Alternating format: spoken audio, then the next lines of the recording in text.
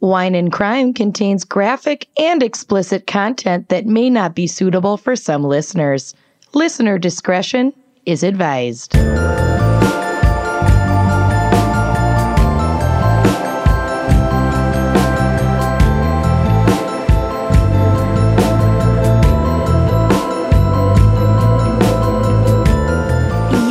Listening to Wine and Crime, the podcast where three friends chug wine, chat true crime, and unleash their worst Minnesotan accents. Mm-hmm. Yeah. I met someone recently who was like, "You don't have a strong Minnesotan accent," and I was like, "Just hand me that gin and tonic, and then we'll talk." It was at the beginning of the evening. She did not repeat that sentiment by the end of the evening. Oh yeah. Mine always comes out when I'm drunk. Oh, yeah. Yep. Big time. And we're doing a drunk dive after this, so it's going to come out in full force today. Yeah. It's I'm afraid gonna be of real. today. And I started drinking early because my case is so dark that I needed comfort. Woohoo! Yay! I need to do a comprehensive Rule 25 assessment on Kenyon. Probably, yeah. I think you're fine. I've seen way worse. It's Monday. It's fine. It's the 60s. It is Monday, and it is the 60s. It's in the 60s outside right now. This weather. It's fall, y'all. It's fall. It's fake fall. I love it. It ain't real. Don't get used to it. It'll be 100 degrees next week. I love it. Well, speaking of the weather, should we talk about what our case is today? Who are we? Topic? I'm Kenyon. Right. I'm really depressed. Lucy, and I'm not as drunk as Kenyon. I'm Amanda, and I don't know what's happening. I'm not drunk. What year is I've it? had a glass and a half of wine. It's just you two haven't started yet. Yeah. I'm not as drunk as you. Moving on. Yes. This episode is a very special fan pick brought to So special. Most special. Brought to you by Nick Heno. Nailed it. There's no way, Heno. There's no way, Heno. There is no way, Heno. That was so stupid. That was really good. All right. So Nick has selected the topic, and it's going to get dark, of overkill crimes. Y'all. Yeah. I first Googled, I always start my searches by just Googling the topic. Overkill crimes, and all I got were pages and pages of links about a metal band called Overkill. And then I was like, maybe they've committed a crime and this will be like the most perfect thing ever. No. So then I just had to go into heinous crimes, or when has a serial killer gone too far, which like they all have. Yeah. It's really bad. Yeah. Mm-hmm. We're going to get into some shit today. But first, it's not good. Most importantly, the wine. We need it. We really need it this week. So, Amanda, what is our wine crime pairing for overkill crimes? Oh, God. Well, this week we are sipping from one of Wink Wine Club's amazing wines called Pre-Game Red Blend, which Kenyon kind of did, which is great. Yeah. And I feel like this is a good combo with overkill crimes, because pre-gaming before a night out is often overkill. Like unforeseen overkill, bad idea. Leads to Think overkill. twice. If you are pre-gaming because you can't afford to buy drinks at the bar, then by all means. Don't go to the bar. But once you are old enough to afford to buy drinks at the bar, don't pre-game. Oh my God. Unless you want to be vomiting by 7:30 p.m. Here's my strategy. I'll have a drink before I go to the bar. And then I'll soak a tampon in tequila. I'll have a drink before I go to the bar to manage my social anxiety at the bar. And then by the time I've had a couple of drinks at the bar, it's like 6:30 p.m. and I want to go home. And it's great. Yeah, that's not pre-gaming. A drink before going to the bar is not pre-gaming. Pre-game. Pre-gaming is like getting drunk and then going to the bar. Pre-gaming is already like drunk. sneaking a It's bottle overkill. of like terribly mixed drinks in the backseat of the Uber on the way to the bar. Oh, Or God, no. drinking 151 straight from the bottle in college and chasing it with pancakes. You're right. No one's ever That's done that. overkill. Yeah. We're all too old for that. Yeah, way too old for it. Oh, God. Before we get to the notes, just a little shout out to our sponsor, Wink. They are the amazing online wine club that delivers wine to your door. And they have lots of ways you can do it. You can peruse their inventory and choose a la carte wines, which will work in a pinch, or you can join them. You can become one of us, and be a subscriber. And then they essentially will send you wine every month. You can, like, they give you an opportunity to go and pick what wines you want. And if you don't pick, then they'll, like, suggest wines to you, which is awesome. Yeah. And if you put 4 or more wines in that cart, they take care of the shipping. And if you use our promo code GALS at trywink.com/gals, that's TRYWINC.com/gals, you get $20 off your first box of wine. I mean, come on. Wine. It's an amazing game to play. Why no not? pants, wine to your house. Wine not. Correct. It's amazing. Wine not. So the pregame red blend is a Paso Robles, California blend of Zinfandel, Merlot, and Cabernet Sauvignon with bright red fruits and spices that are complemented by medium body and smooth tannins. Talk to me, daddy. Paso Robles is known for its Zinfandels, and the first grapes were planted there in that region in 1797 by missionaries. They planted just over 1,000 vines at that time, and now it spans over 33,000 planted acres. Talk about overkill. One little seed planted, and now it's a whole It's region. huge. It's a beautiful region. It's like the creeping Charlie in my backyard. Seriously, that's going to be 33,000 planted acres of creeping Charlie if you're not careful. So this particular bottle is fruit forward with an earthy and woody balance. This wine has notes of allspice, cherry, dried herbs, and strawberry. She clocks in at 13.7% ABV, and she's a popper. Ooh. Easy to open with our nice pop wine keys, which are available on our online store, wineandcrimepodcast.bigcartel.com. Along with a bunch of other merch. We do have other Tank merch. tops, That is sweatshirts for fall, hot mugs, for holding your pumpkin spice lattes.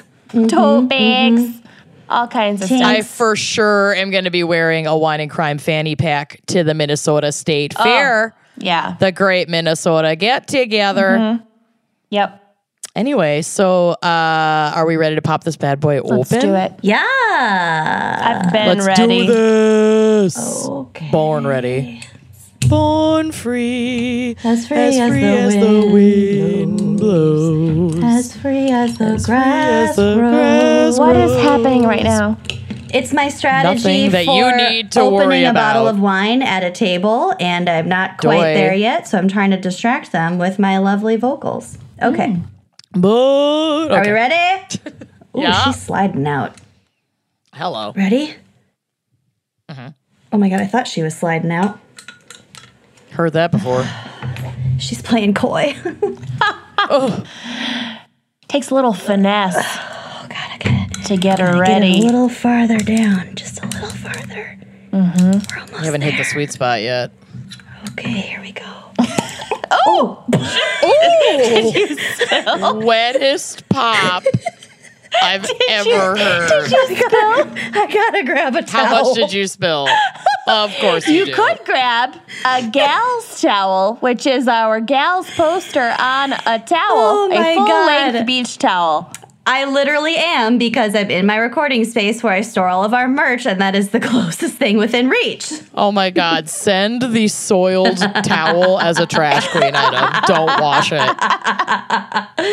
If someone gets a Paso Robles blend scented towel. Bloody towel. Thank God it didn't get on my coloring sheet. We're actually thank serial God. killers, and we've just been using Trash Queen to like dispose of all of the evidence that links to us. Oh, that is genius. Genius. We should start a podcast. Oh, wait. God. I'm drinking this wine out of my personalized wine glass that somebody gave to us while on tour. Oh yeah, those With our things are so tagline, cool. yeah, they're etched, and mine has my name with the skull and crossbones on the bottom, and then on the side it says it's pronounced anus. I love it so much. On the bottom of mine is a block of cheese. Amazing. I love it. All right. Anyway. All right. Cheers. Take it away, cheers. La. Oh, yeah, While cheers. you both catch up to moi, Lucy, what is our background and lots of psych, I'm guessing, for overkill crimes? So this is going to be a pretty psych-heavy segment, so buckle up. And we're also going to focus primarily on violence, and by primarily, I mean exclusively. Because, that's kind of the only thing I could think to talk about for this particular topic. According to the APA, that is the American Psychological Association, violence is an extreme form of aggression, such as assault, rape, or murder, although the FBI might not include rape because apparently they've taken that out, or at least partially out of their violent crime statistics, which is great. What the fuck? Oh, well, violence against... You have to because of the president. Right. I mean, it makes sense. All right. Violence has many causes, including frustration, exposure to violent media, violence in the home or neighborhood, and a tendency to see other people's actions as hostile even when they're not. Certain situations also increase the risk of aggression, such as drinking, insults, and other provocations, and environmental factors like heat and overcrowding. So, good thing we're Alcohol is one of the only... What? Oh, sorry, go ahead. I said alcohol is one of the only substances that is directly linked to an increase in violent behavior. This also sounds No like other the drug has a Minnesota direct State Fair. cause. Drinking, insults, environmental factors, Other heat, provocations. Overcrowding. Yeah. State Fair. That is the reason I did not go to the State Frustration. Fair this year, is because I can't wait. I don't feel safe in crowds all of a sudden. Wonder why. On the day that this is being recorded, in 2 days, I'm going to the State Fair with Kenyon's mother. Yep. And all my mom's high school friends. Oh I my can't God. wait. I'm so And excited. you're There's going to see chaperoning. Hall & Oates. Yeah, we are. And I'm getting us a quote on renting motorized scooters. And getting matching tattoos of the Golden Girls. Oh, my God. At least airbrush t-shirts. Oh, minimum. Caricatures. Bitch, I'm trying to eat. Yes. Get bitch, I'm trying to eat in henna on the back of your calf. On the back of my neck. On the front of my On the neck. front of your belly. I'll just get it repeated on a bunch of spots on my body. Yeah, we don't need to narrow it down. Okay, so let's talk first about the science of violence. And this is from a Psychology Today article entitled The Science of Violence. On the nose. Quote, violence, like all human behavior, is controlled by the brain. Go figure. From the everyday road rage to domestic violence to suicide bombing, the biology of anger and aggression is the root cause of most violent behavior.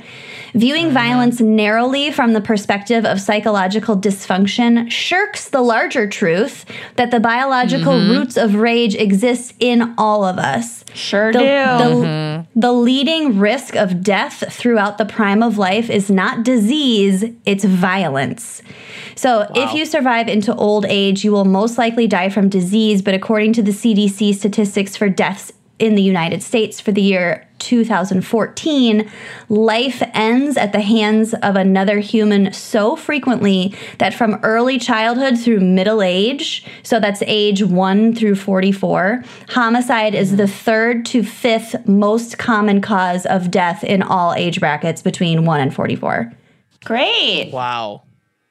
Yeah. We're almost out of it, folks. We've got about 10 years left. We got more Good. than that. Then we can 12. just die from disease.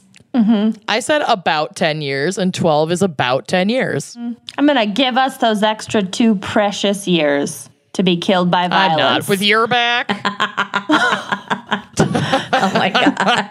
With my bar. As we've You're 44 now. I'm 74 now.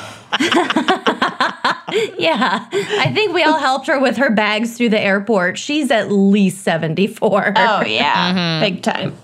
Speaking of motorized carts, I think that's a wise investment for our next tour. So into it. Okay, so as we've talked before many, many, many times on this show, you are about twice as likely to be murdered by someone that you know rather than by a stranger. And just as a heads up, we will not be discussing self-inflicted violence or death today because that is a whole other set of data, and it's not what we're focusing on for this episode, so I'm not including that. You know who tends to be violent? Let me guess. Men. Yep. 90% of people in prison for violent crimes are men, and men also die from homicide at 3 times the rate of women. That said, when the victim is a spouse or intimate partner of the killer, women are murdered at over 3 times the rate of men. So, Yeah. It depends on like the context. yeah, homicide in general, men are more likely to be killed, but if it's intimate partner violence, obviously women are more likely to be killed. I did read. Did you guys hear about the thing in space? Though the space crime, The planets? What do you mean? The thing in space. The fuck are you talking about? some astronaut, I think Russian like cosmonaut on a space station. A female cosmonaut like from the space station like hacked into her girlfriend or wife's bank account and like I don't know. So I am gluing together Just kept like buying several moon headlines rocks at a ridiculous rate. But anyway, so one of the headlines was like, well, men have the clear majority, hold the title to clear majority of crime on Earth. So far of recorded crimes in space, it is 100% committed by women. I love it. We need to do a space crimes Big episode. time. Oh, yeah. Entitled, Did You Hear About That Thing in Space by Kenyon Lang. Entitled Space Force. Yep. Space Force God. entry. All right. Okay. Where was I? Okay. So if pathology, psychology, or politics are not the main factors in motivating violence, as psychologists argue, it is biology that motivates violence. So simply being a man makes you more likely to be violent. And that's proven through statistics more than actual like biology science at this point. But like, you can't argue with the numbers. Well, it is hard to unpack. I mean, like because we socialize men and women differently in our society, it can be really hard to unpack what's nature and what's nurture. Well, from the Right, statistics. and have since the dawn of time, because like this is true. the hunter-gatherer This shit. is true that men are more violent than women throughout human history and across cultures, and also among non-human primate species. So it is. It's not testosterone's just, a hell of a it's drug. not just our culture. It's not just you know. I'm not saying today's it's one or world. the other. I'm just saying it's hard to unpack. It's hard to unpack. So, quote, Just like my bags that still have some stuff in them from our tour. girl, we got home like a month ago. It's hard to unpack. Oh, wow. Get the Febreze. I have 2 walk-in closets. I just put my suitcases away and then forgot about Your them. apartment's basically a walk-in closet. I have 3 walk-in closets. I did a spring cleaning. I gave our domestic worker, Maria, like 6 garbage bags full of clothes and shoes and stuff. I was like, yes, Marie Kondo, my life. We're doing a yard everything sale gives in a me couple joy. weeks. I'm excited. So good. Okay, so this is a quote back from that Psychology Today article. Quote, "We have neural circuits of rage and violence because we need them. As a species, we needed deadly violence to obtain food, to protect ourselves, our family, our group, and unfortunately, we still need them today. Order in society is maintained through violence, meted out methodically by police and nations according to laws that benefit society at large, but this organized violence is founded on the same neurocircuitry of aggression wired into the human brain of every individual." So you can see it, you can kind of track it on like a super macro level too, that is specific to like today's modern culture, which I thought was interesting. Sure. Here's a fun fact for you. Scientists can shoot a laser into an animal subject's brain to either initiate rage or to stop it. What? Why don't we have a human laser? I want to be able to... You would not, your aim would not be good. You have one eye. I don't even mean you particularly, Kenyon. I mean like you as the human race. If we were equipped with these lasers, people would have like fried brains. Also, it's a slippery slope. If you can control someone's full-on behavior and emotions with a laser, that's, I mean, eventually we'll get there, but we're not there yet. I'll tell you a little more about it. So scientists have identified the specific neurons and circuits associated with rage and aggression. These circuits are located in the same part of the brain that controls other unconscious things like sex, hunger, and thirst. So like very basic human functions is where this little rage switch lives. Okay. According to the CDC, quote, "The different forms of violence, which could include child abuse and neglect, youth violence, intimate partner violence, sexual violence, elder abuse, and suicidal behavior, are interconnected and often share the same root cause. That said, it is dangerous, forensically speaking, to lump all of these disparate motivations into the same category.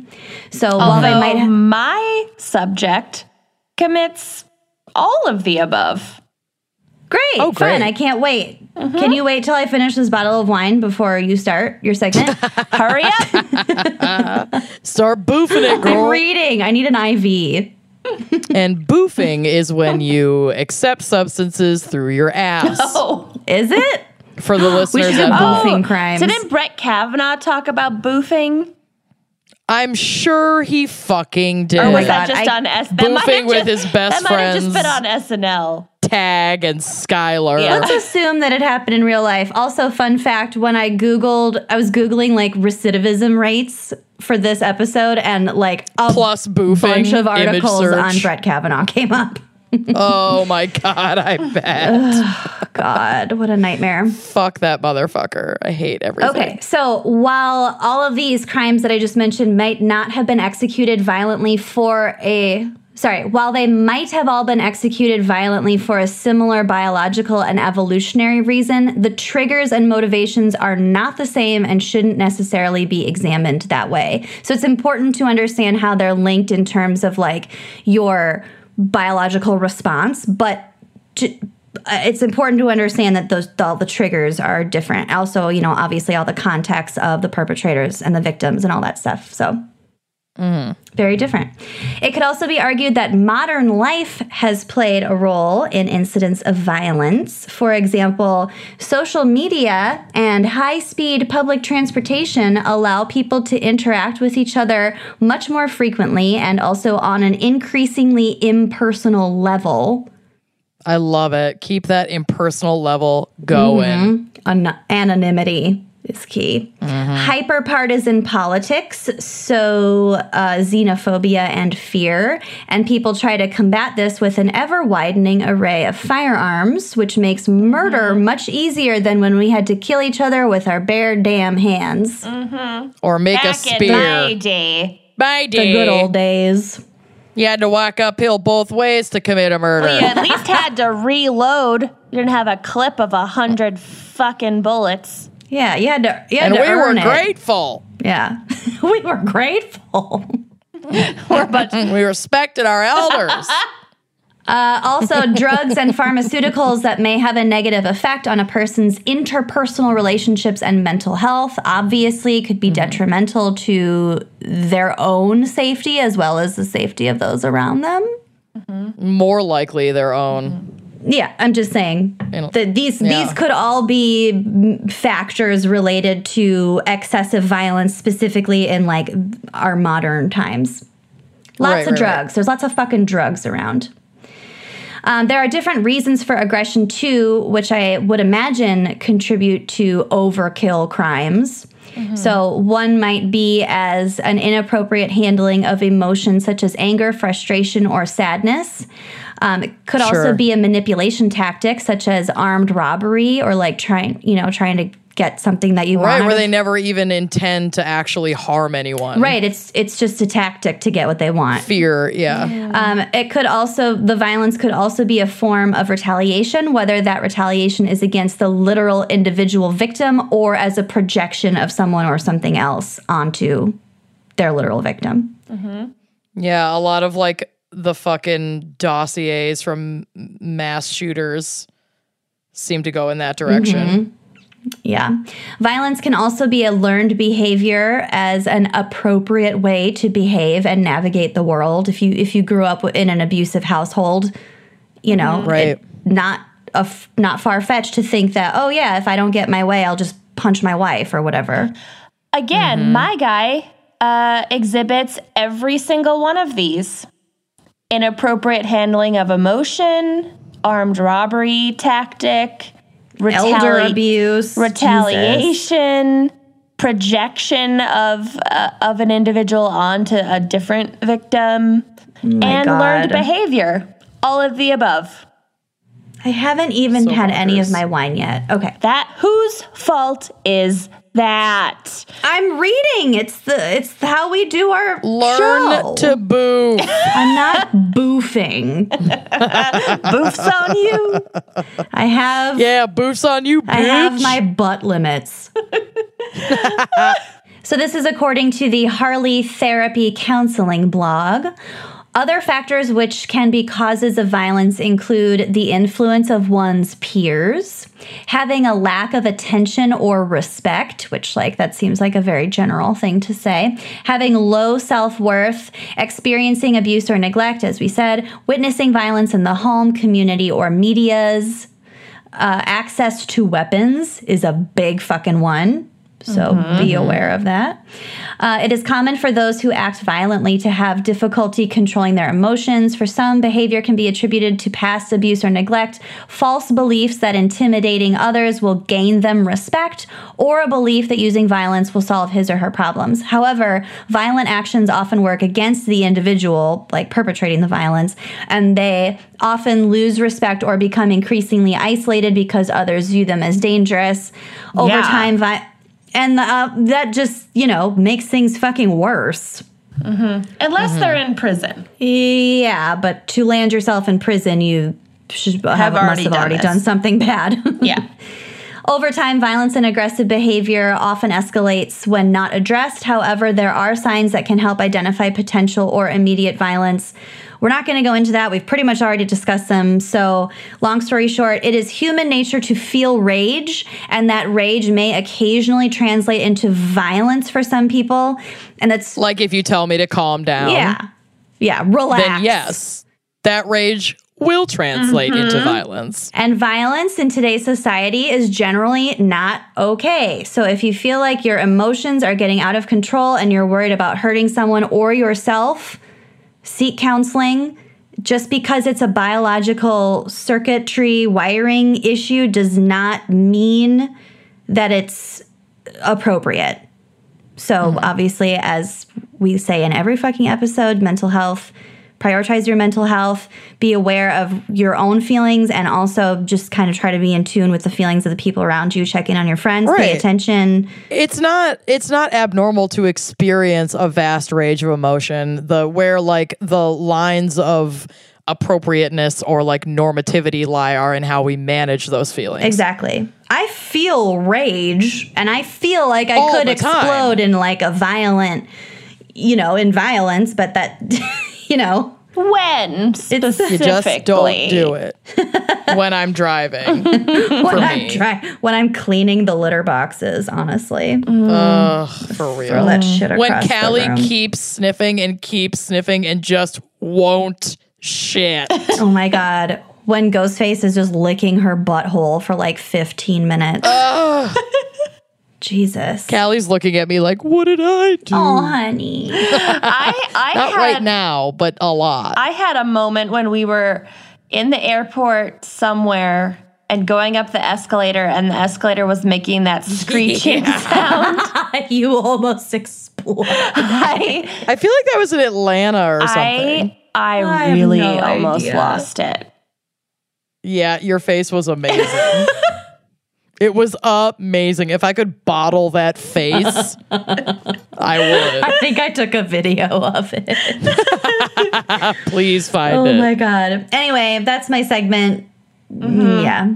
So there isn't like a strict definition in terms of murder of what overkill constitutes. It's just anything that is like more than necessary to kill a person. I mean, That's kind of how I interpreted it. overkill is murders like- was just our interpretation of this topic. It's not like a phrase. Oh, I thought it was a term. I thought it was like a term that like was part of like no. psychological profiles. Or my initial Google search would have brought me back a lot more results if it were actually like used in psychology. But Overkill it's is not. in the eye of the beholder. It's like a casual colloquialism. Not everybody uses that terminology. Oh, I thought it was like a term that like the FBI would use to like an organized or disorganized killer. Someone who like, okay, all right. Not that I've found, and I I have not dug found that quite either. deep into the annals of the internet. There you go. Well, that's all you can do. Speaking of digging deep into the anals, a word from our sponsor. Let's do it. Talkspace is therapy for how we live today. It is mobile. It is available when you need it, and best of all, it's affordable. And Talkspace Online Therapy makes taking care of your mental health more affordable and convenient than ever before. You simply provide your preferences for therapy. So if you're like me, it's anxiety and general depression. And then Talkspace terror. existential dread. And then Talkspace will match you with one of 5,000 plus therapists the very same day. It's truly fast and amazing. And you can send your therapist unlimited text, audio, picture, or video messages from anywhere at any time. And my therapist, Emily, knows exactly what my dog and my bunny rabbit look like because I use that picture feature a lot. Where did I get this weird bruise from? Yeah. Honestly, I've asked much stranger questions than that in my Talkspace sessions. It's amazing. What are It is your thoughts amazing. on turmeric? Yeah. Will this cure my diabetes? Is cinnamon really the answer? Emily's really there for you. She's really I there feel for like me. Emily is my friend now. Yeah. God bless her. Talkspace has more than 5,000 licensed therapists who are experienced in addressing the challenges that we all face. So to match with your perfect therapist for a fraction of the price of traditional therapy, go to Talkspace.com. Make sure to use the code GALS, GALS, to get $65 off your first month and show your support for this show. That is promo code GALS, GALS, and Talkspace.com. Treat your brain. Treat it. Do you ever feel like some days you are so busy that your head is just spinning and spinning, Yes. especially now that the kids are back in school? The you is back in school. My cats. Your cats. Your cats are back in school, and you're running from work to soccer practice to the grocery store, and life is chaos, and you probably forget to focus on yourself and your health and your well-being. And that is where Open Fit comes in. It takes all the complexity out of losing weight or getting fit, and it's a brand new, super simple streaming service that allows you to work out from the comfort of your living room in as little as 10 minutes a day. I cannot stress this enough. Working out from home is the best. Game changer. It's a game changer. So with OpenFit, you can sculpt your body in the convenience of your own home. No eyes on you. This is like the most important thing to me. This is what I hate the most about going to the gym is even if no one is looking at me, I feel like people are looking at me. And then I'm not willing to like maybe try something new because I'm too nervous that I'm going to look like an idiot, and Open Fit just like erases all of that worry. Yep. And you can work out with amazing trainers like Andrea Rogers, who's the founder of the worldwide sensation Extend Bar, which I tried. And if I had tried that in the gym, laughter would have ensued. But it was super fun.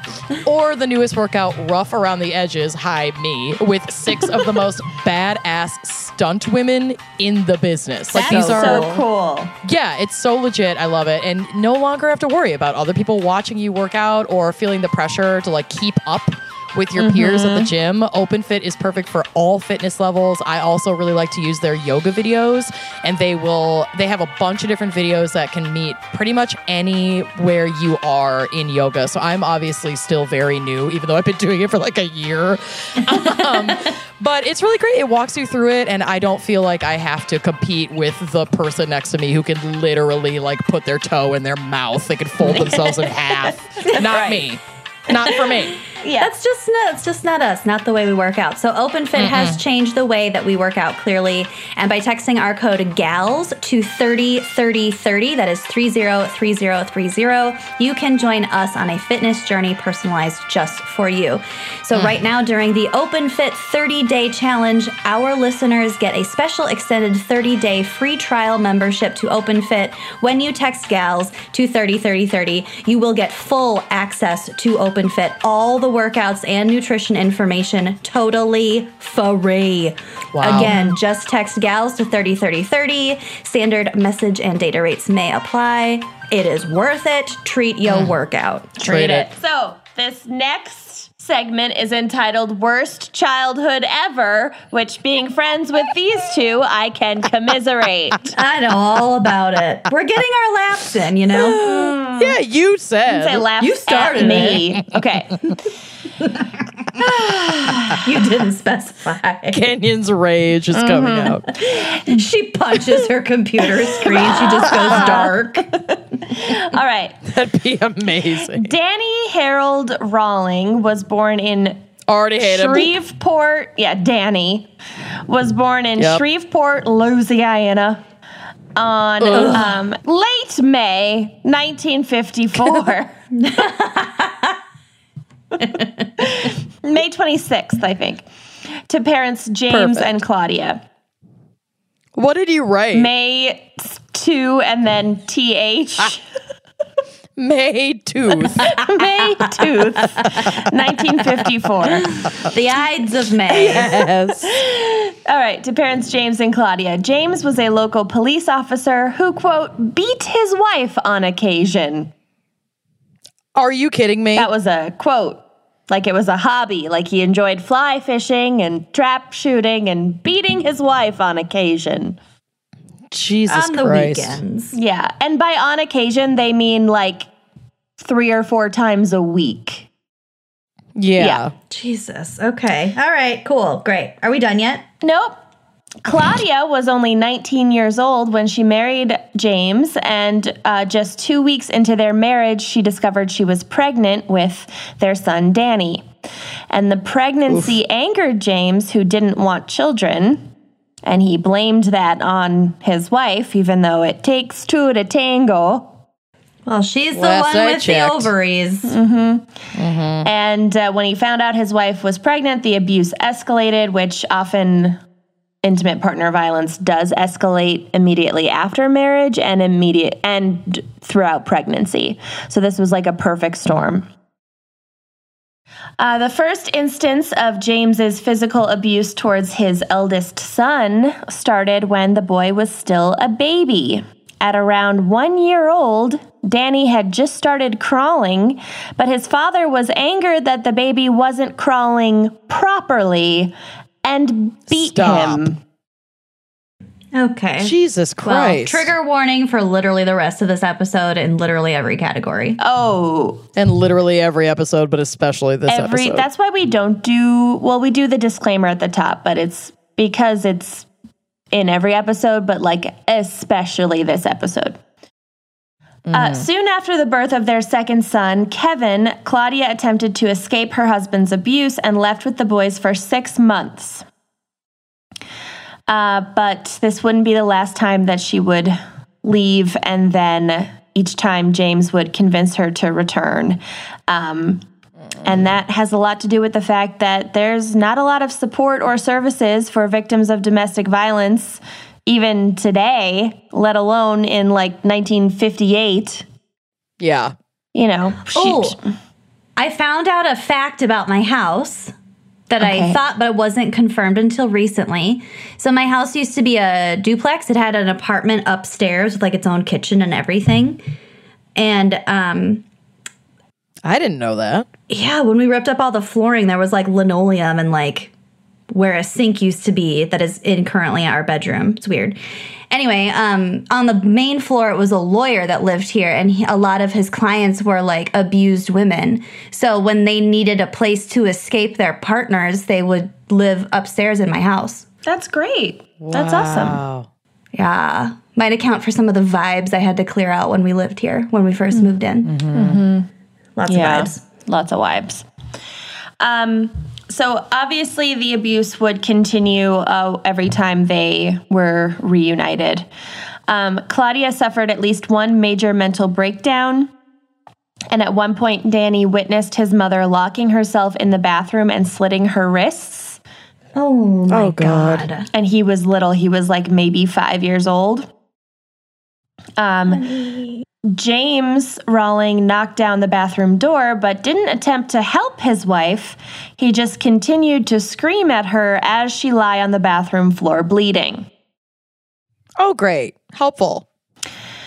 When Danny was around 5 years old, so around the same time, the family got a puppy. Nope. Skip it. You're not going to like this part. But fucking James, and keep in mind, this fucker is a police officer. He has a fucking badge. Ick. And this is what he's doing at home. Repeatedly beat and tortured the dog, along with his wife and children. And eventually the puppy died from the abuse. Good Lord. And still more traumatically, the puppy, which Danny had grown very attached to because, he's a 5-year-old boy with a puppy. The dog died in Danny's arms. No. Jesus Christ. What was his name? I don't know. I don't want to know. James's other abusive tactics included refusing to hug his kids because he believed that showing any physical affection was, quote, sissy. Was gay. Knew it. Yep. Fucking toxic masculinity is a killer. Exactly. So just...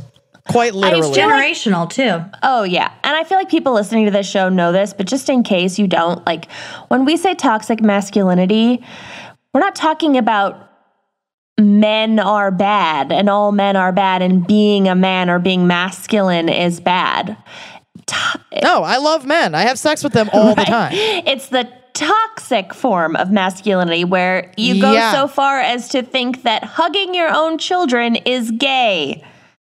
Yeah, that's some fucked up shit. And gay meaning like, bad, like gay as in a pejorative bullshit term. You know what I'm saying?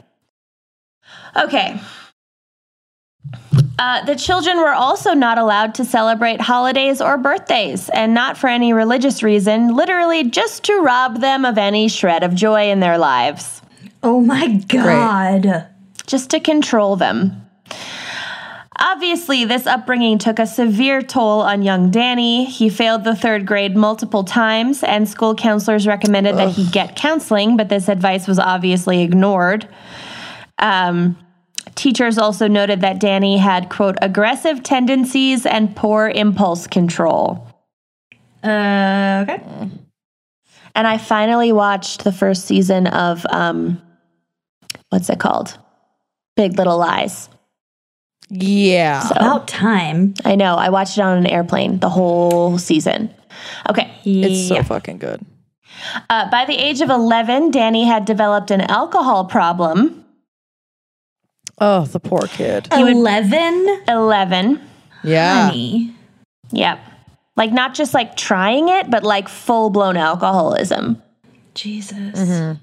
He would be thrown in jail for public intoxication numerous times throughout his teen years.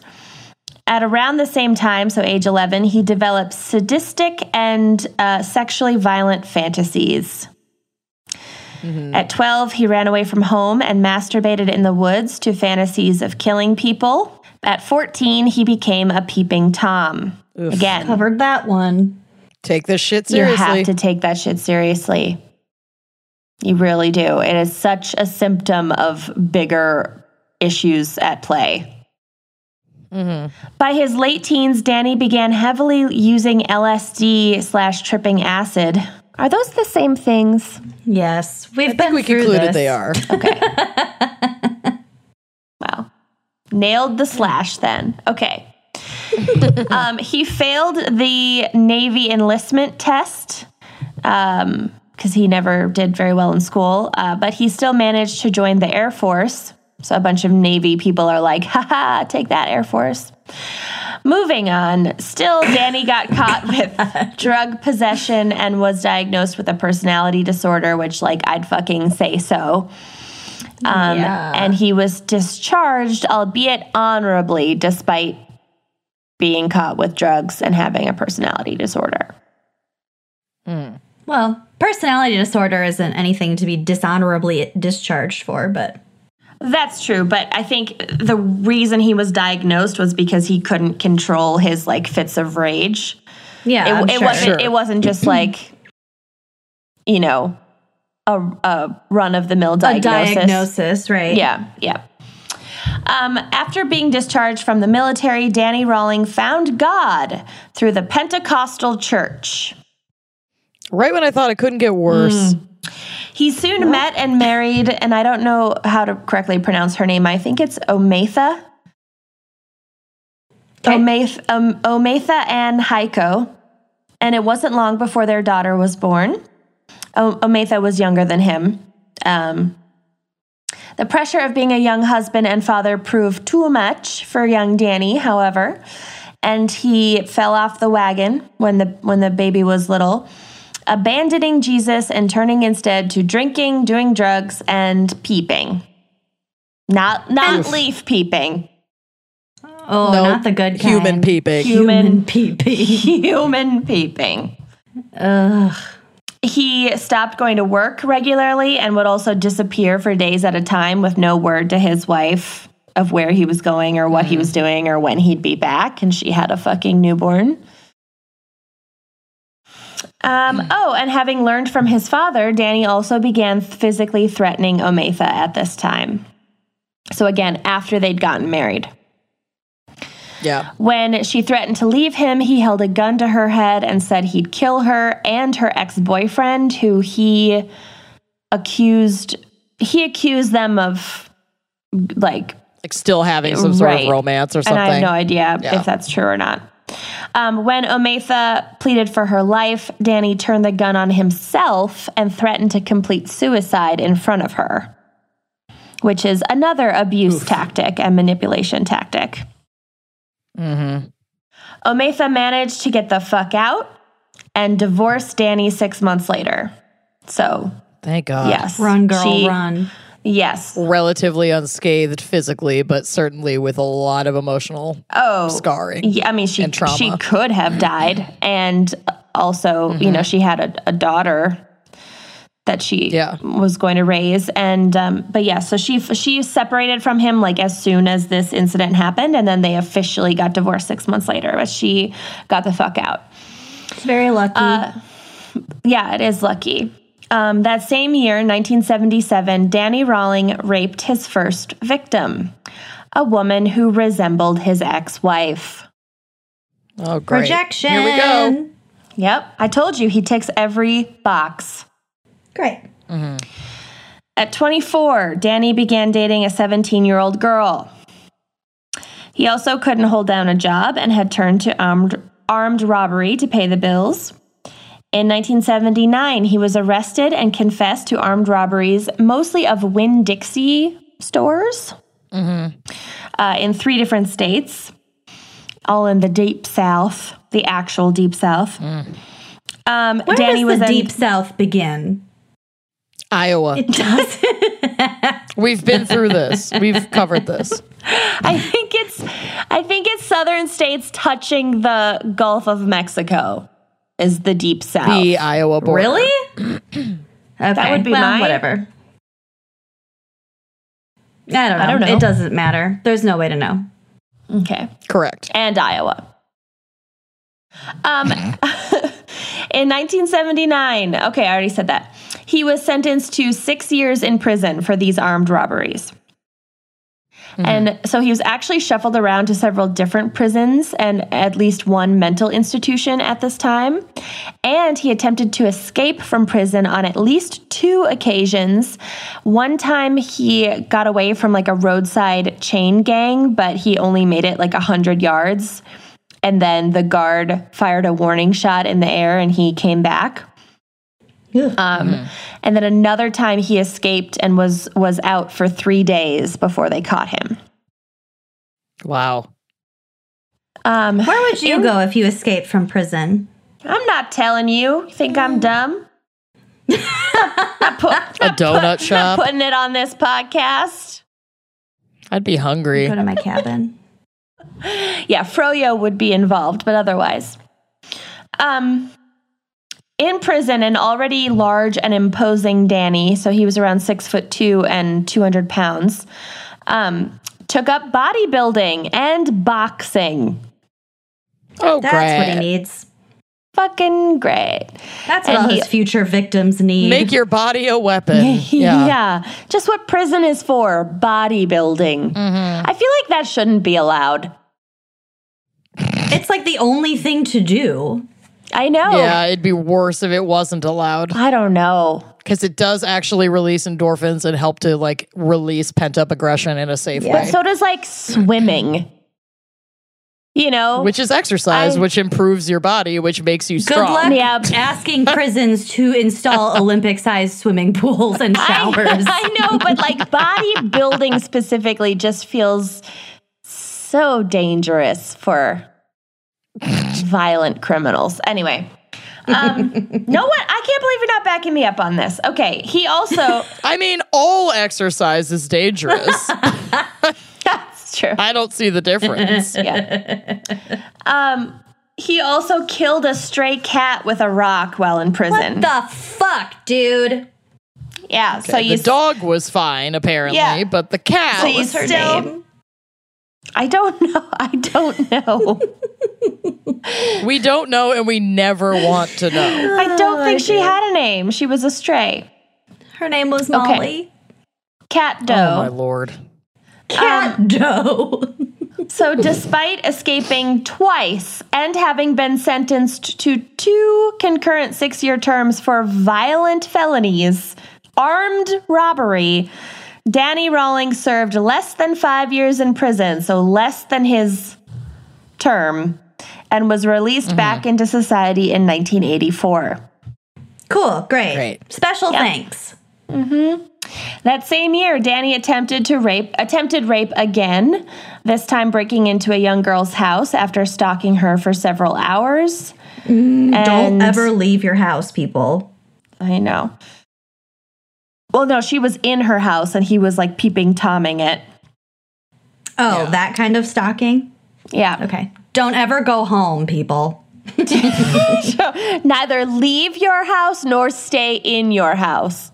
Go to space. Hack your ex's bank accounts from there. Yeah. Women are crushing space right now. Space crime. Yeah, we are. All right. This is a quote, but I don't know whose perspective it is. It feels like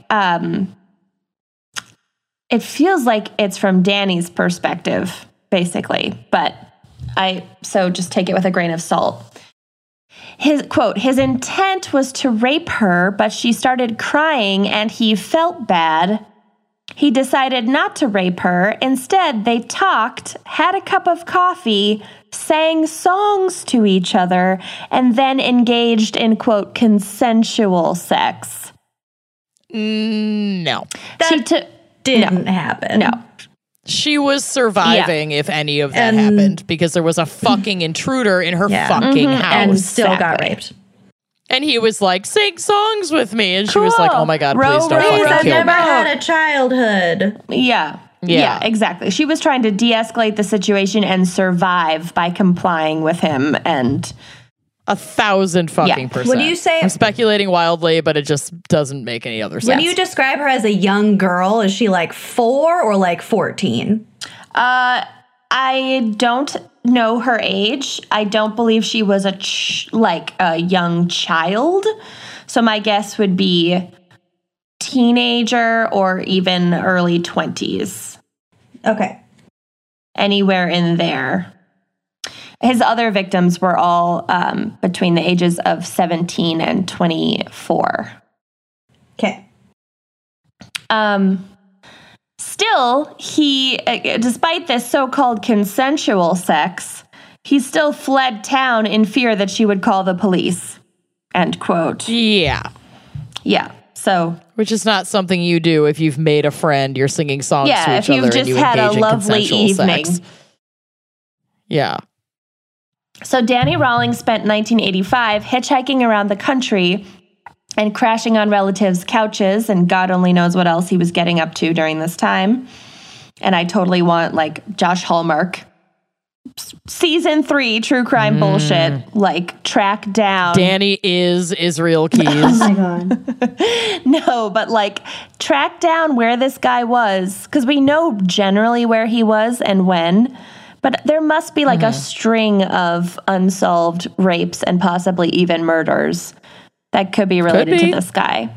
So we know he was in Camarillo, California, Boulder, Colorado, Columbus, Georgia, and the Black Hills of South Dakota around this time. I love the Black Hills. I know. Me too. They're so beautiful. They're so majestic. Oh my God.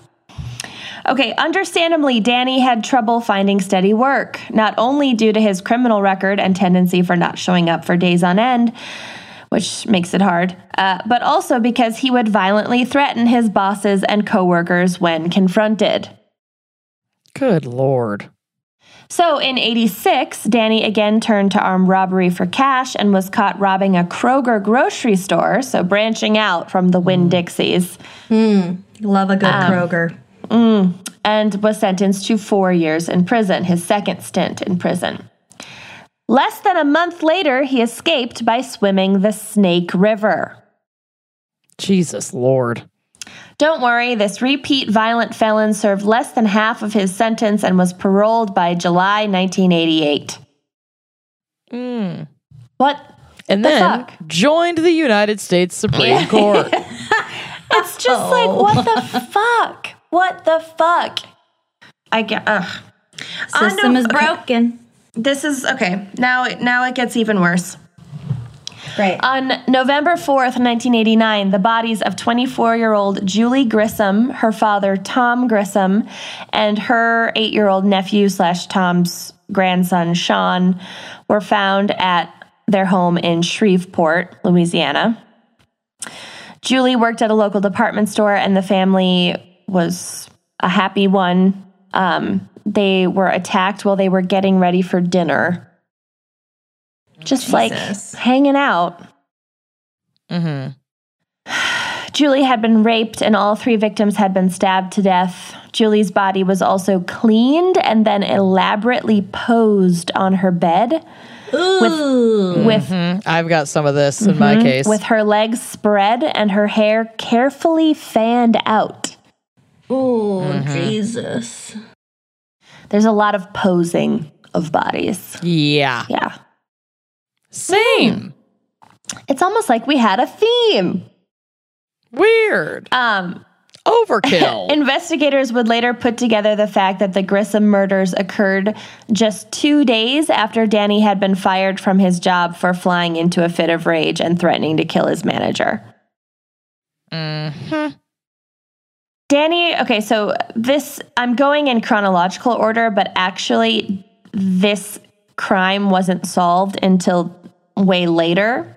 So Danny was always suspected of the triple homicide once he was caught for other things. But it wasn't until he gave his reverend a handwritten confession note right before his, spoiler alert, execution that they were...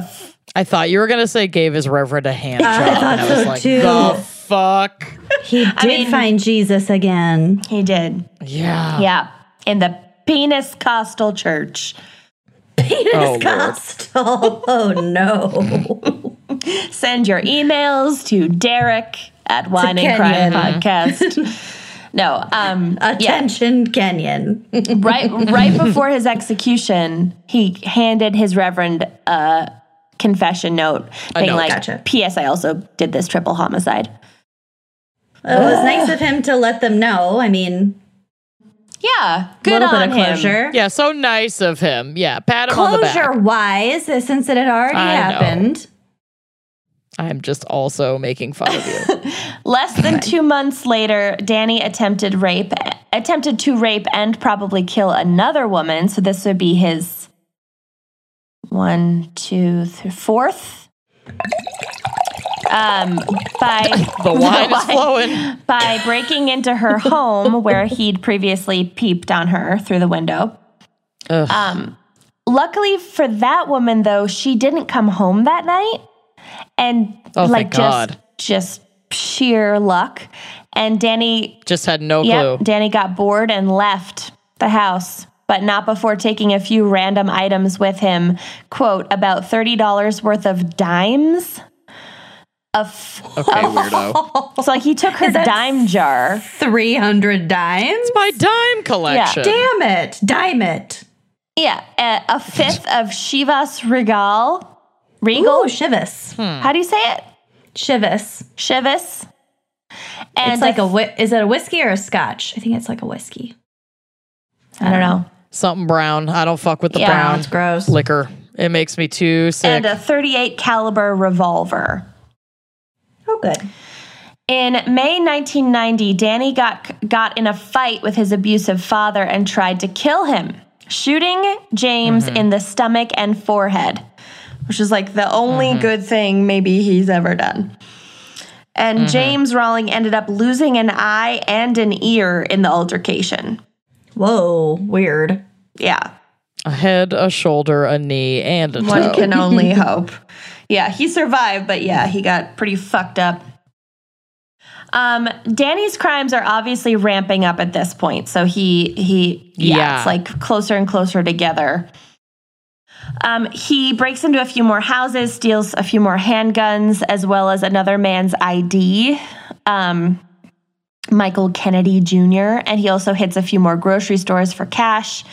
And there's actually video surveillance from one of the robberies where Danny tells store goers, quote, please pray for me. God knows I need it. Oh, Jesus. So he's like aware that shit's not good. He's going completely out of control.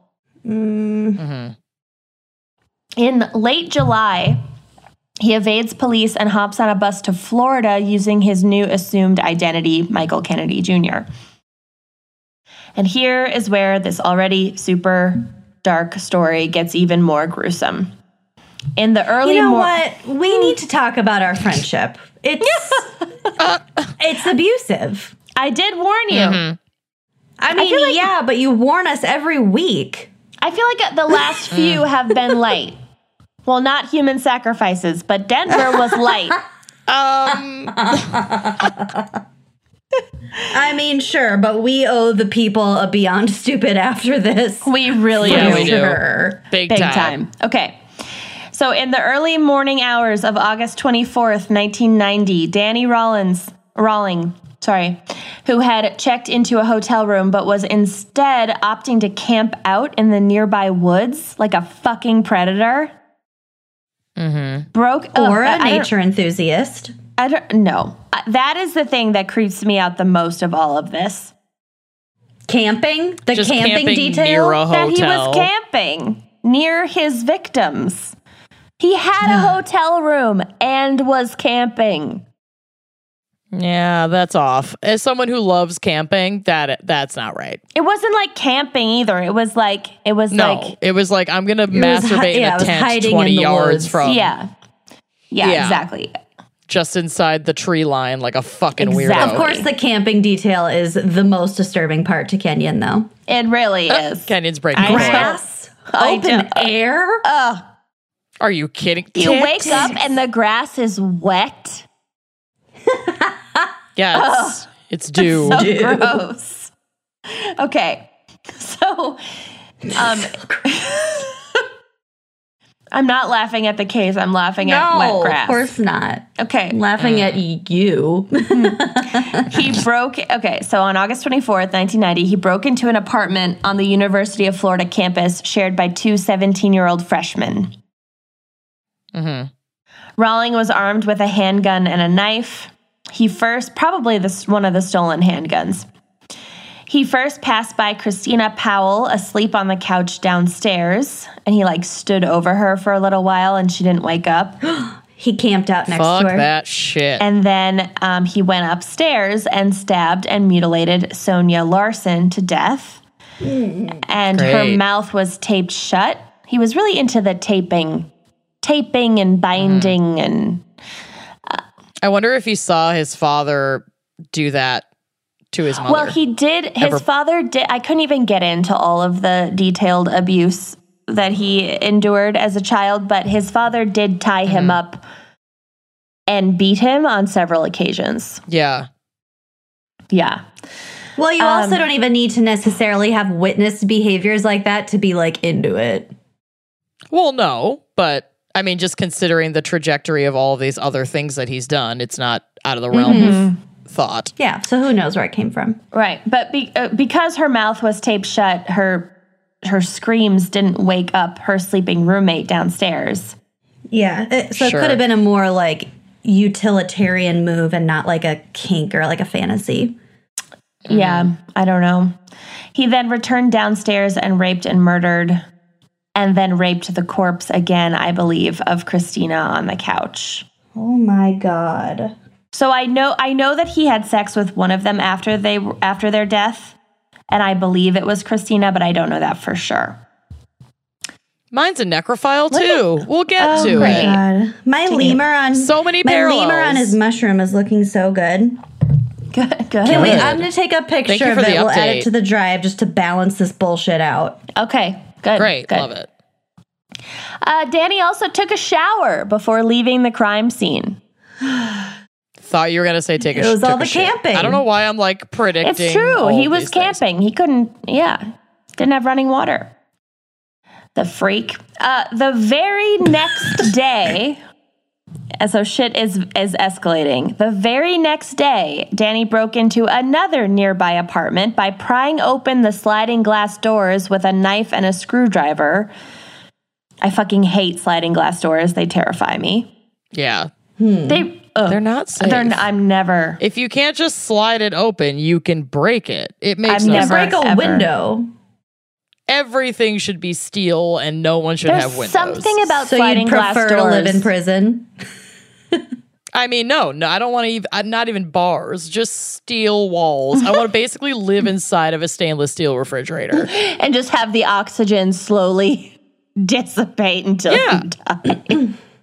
No, it would be funneled in. She'd go surrounded by snacks and treats, so it'd be fine. Mm-hmm. I have locked gates on my back doors, which are not sliding glass doors, but they're glass doors, and I have locked iron gates on them. Well, you live in a very dangerous area of the world. That's true. Okay, again, really dark. Still in the really, really, really dark part of this really dark case. Danny then proceeded to tie up 18-year-old Krista Hoyt, cut her clothes from her body, and rape her. Also a lot of cutting of clothes off of people. Like Christina Powell, he made her lie face down and stabbed her repeatedly in the back until her heart ruptured. Oh my God. So definitely overkill. Yeah. The body was posed sitting on the woman's bed, bent over at the waist, and her torso was sliced open down the middle. But in one of the biggest acts of overkill, Rawling cut off, oh God, you guys, it's so gross, cut off his victim's nipples, leaving them next to her on the bed. And he also decapitated Krista's body, leaving the head posed on a nearby shelf facing the rest of the body in like a grim joke. Why isn't this like a movie? It's so gory and grotesque and outrageous. It is. Because it's too real. This was actually a very famous case, and you'll probably have, like, it'll ring a bell in just a moment, but... Yeah, okay. But so... Can't wait. The reason that... So basically, when whoever discovered the body walked in, they wouldn't know right away that it was decapitated because of how it was, like, bent over. And then they would, like, flip it up and realize it was decapitated and then look over and see the head sitting on a shelf. So it was, like, all planned out. That's like some Seven Oh, shit. it's like booby-trapped. Booby-trapped scary prank. Mm-hmm. But not a prank. Yeah. So Danny, being the religious guy that he was... Took Sunday off from raping and murdering. Oh, good. Because it's Gad's day. I'm being tongue-in-cheek because he was not religious anymore, really. But he was back at it on the fucking Monday. But by now, day of rest. Yeah. By now, word of the brutal killings had spread, and because it was the very beginning of the school year, so like late August... Some students had actually unenrolled from the University of Florida out of fear of being the next victim. I don't blame them at all for that. And can't say I would have wouldn't do the same unenrolled thing. probably. This is disgusting. It's not worth it. It's terrifying. And then the press gave him named this killer. And so this is probably what will be familiar to you. His name in the press was the Gainesville Ripper. Okay. Yeah. All right. Yep. Danny stuck to his MO on the Monday. He pried open sliding glass doors of another young co-ed's apartment. 23-year-old Tracy Paulus had a male roommate, 24-year-old Manuel Taboda, and he went by Manny. So Danny attacked Manny while the man was in bed. So he must have walked around the house and realized that there was a man living there. Right. And taking him out so it's easier to get to the woman. Exactly. There was a struggle, obviously, but also Danny had attacked him while he was asleep. So Manny didn't really have much of a chance and was killed. And Danny did not pose this body. So he saved that only for his female. Exactly. Yeah, it wasn't really his intended target. He was just an obstacle. Right, exactly. Interesting. He then moved on to Tracy, his last victim, and I won't go into the details, but it was basically the same MO as the past murders. Also, all three female victims were petite, brown-eyed, Caucasian, and brunette. So really reminiscent of Ted Bundy, actually. Yeah. And also reminiscent of Ted Bundy in that his crimes completely escalated into an uncontrollable spree. Sure.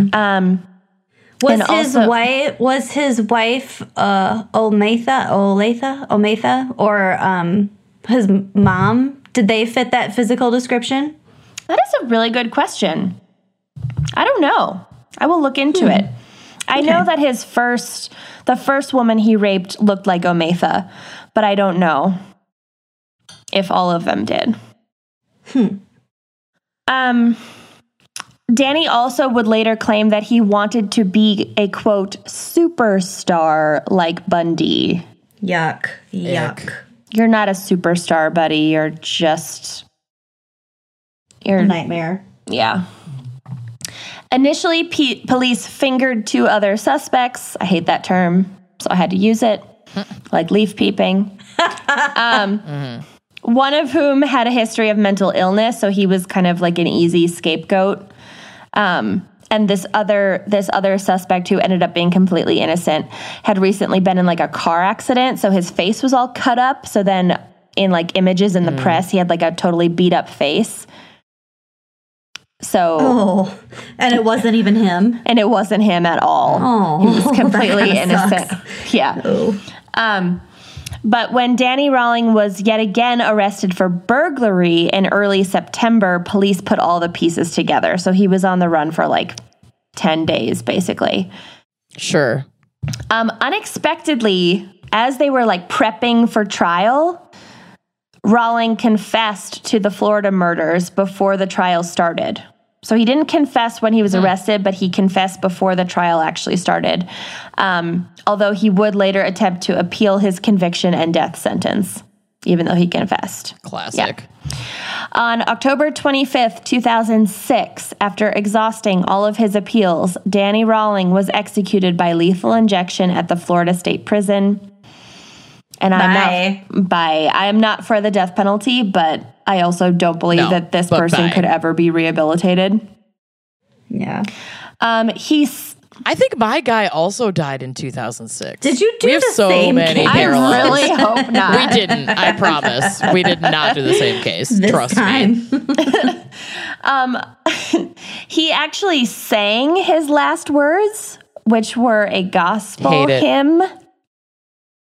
And this was as his victims' families watched on because they were in the room, like looking through the two-way or the one-way, whatever, mirror.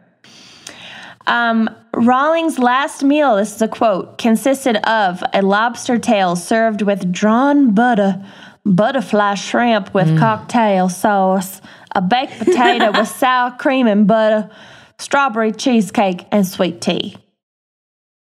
I'm going to be real. That sounds Yeah, it incredible. sounds really good. Lots of butter. What's drawn butter? Hot Hot butter, child. Hot melted Butter. Drawn butter. So that is this complete fuckface who, to be fair, was completely horrifically abused as a child and witnessed horrific abuse as a child.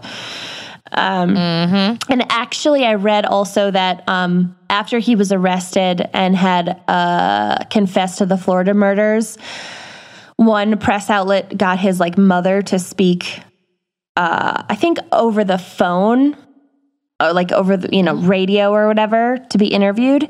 And in the background, you could hear his father screaming at his mother, and she had to like leave the interview.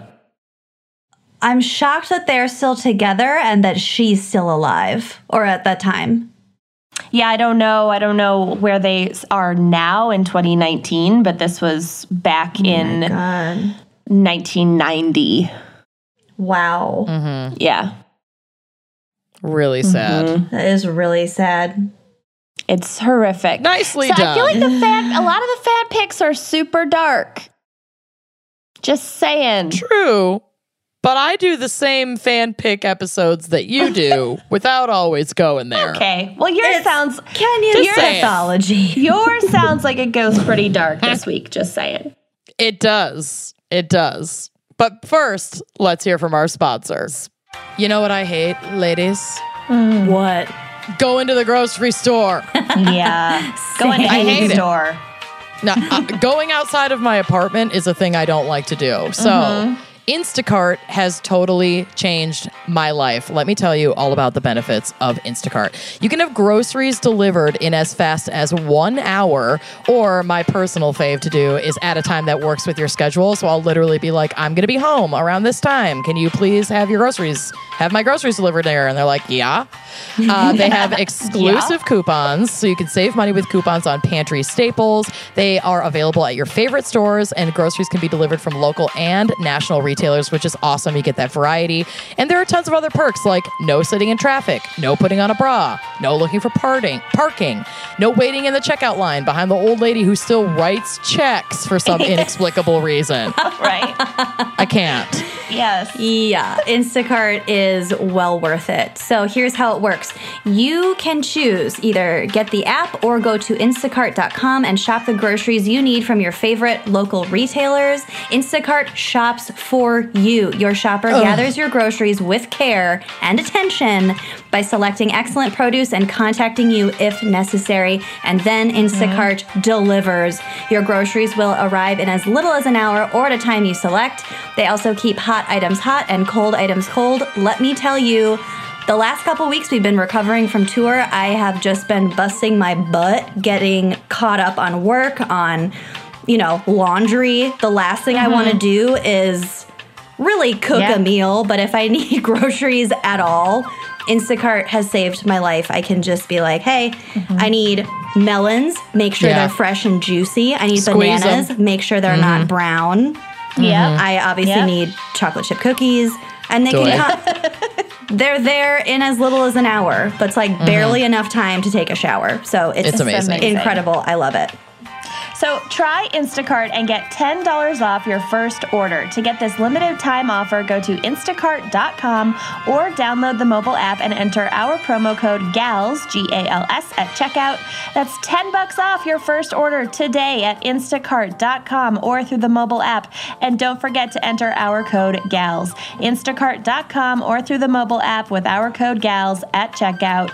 Treat yo life. Treat it. So I learned something recently that was pretty shocking. Did you know that over 19 million women in America lack reasonable access to something as fundamental as birth control? Yep. Ridiculous. Or that a third of women have used their birth control inconsistently to save money. Been there myself. Yeah. Oh, Not totally. safe. That's not okay.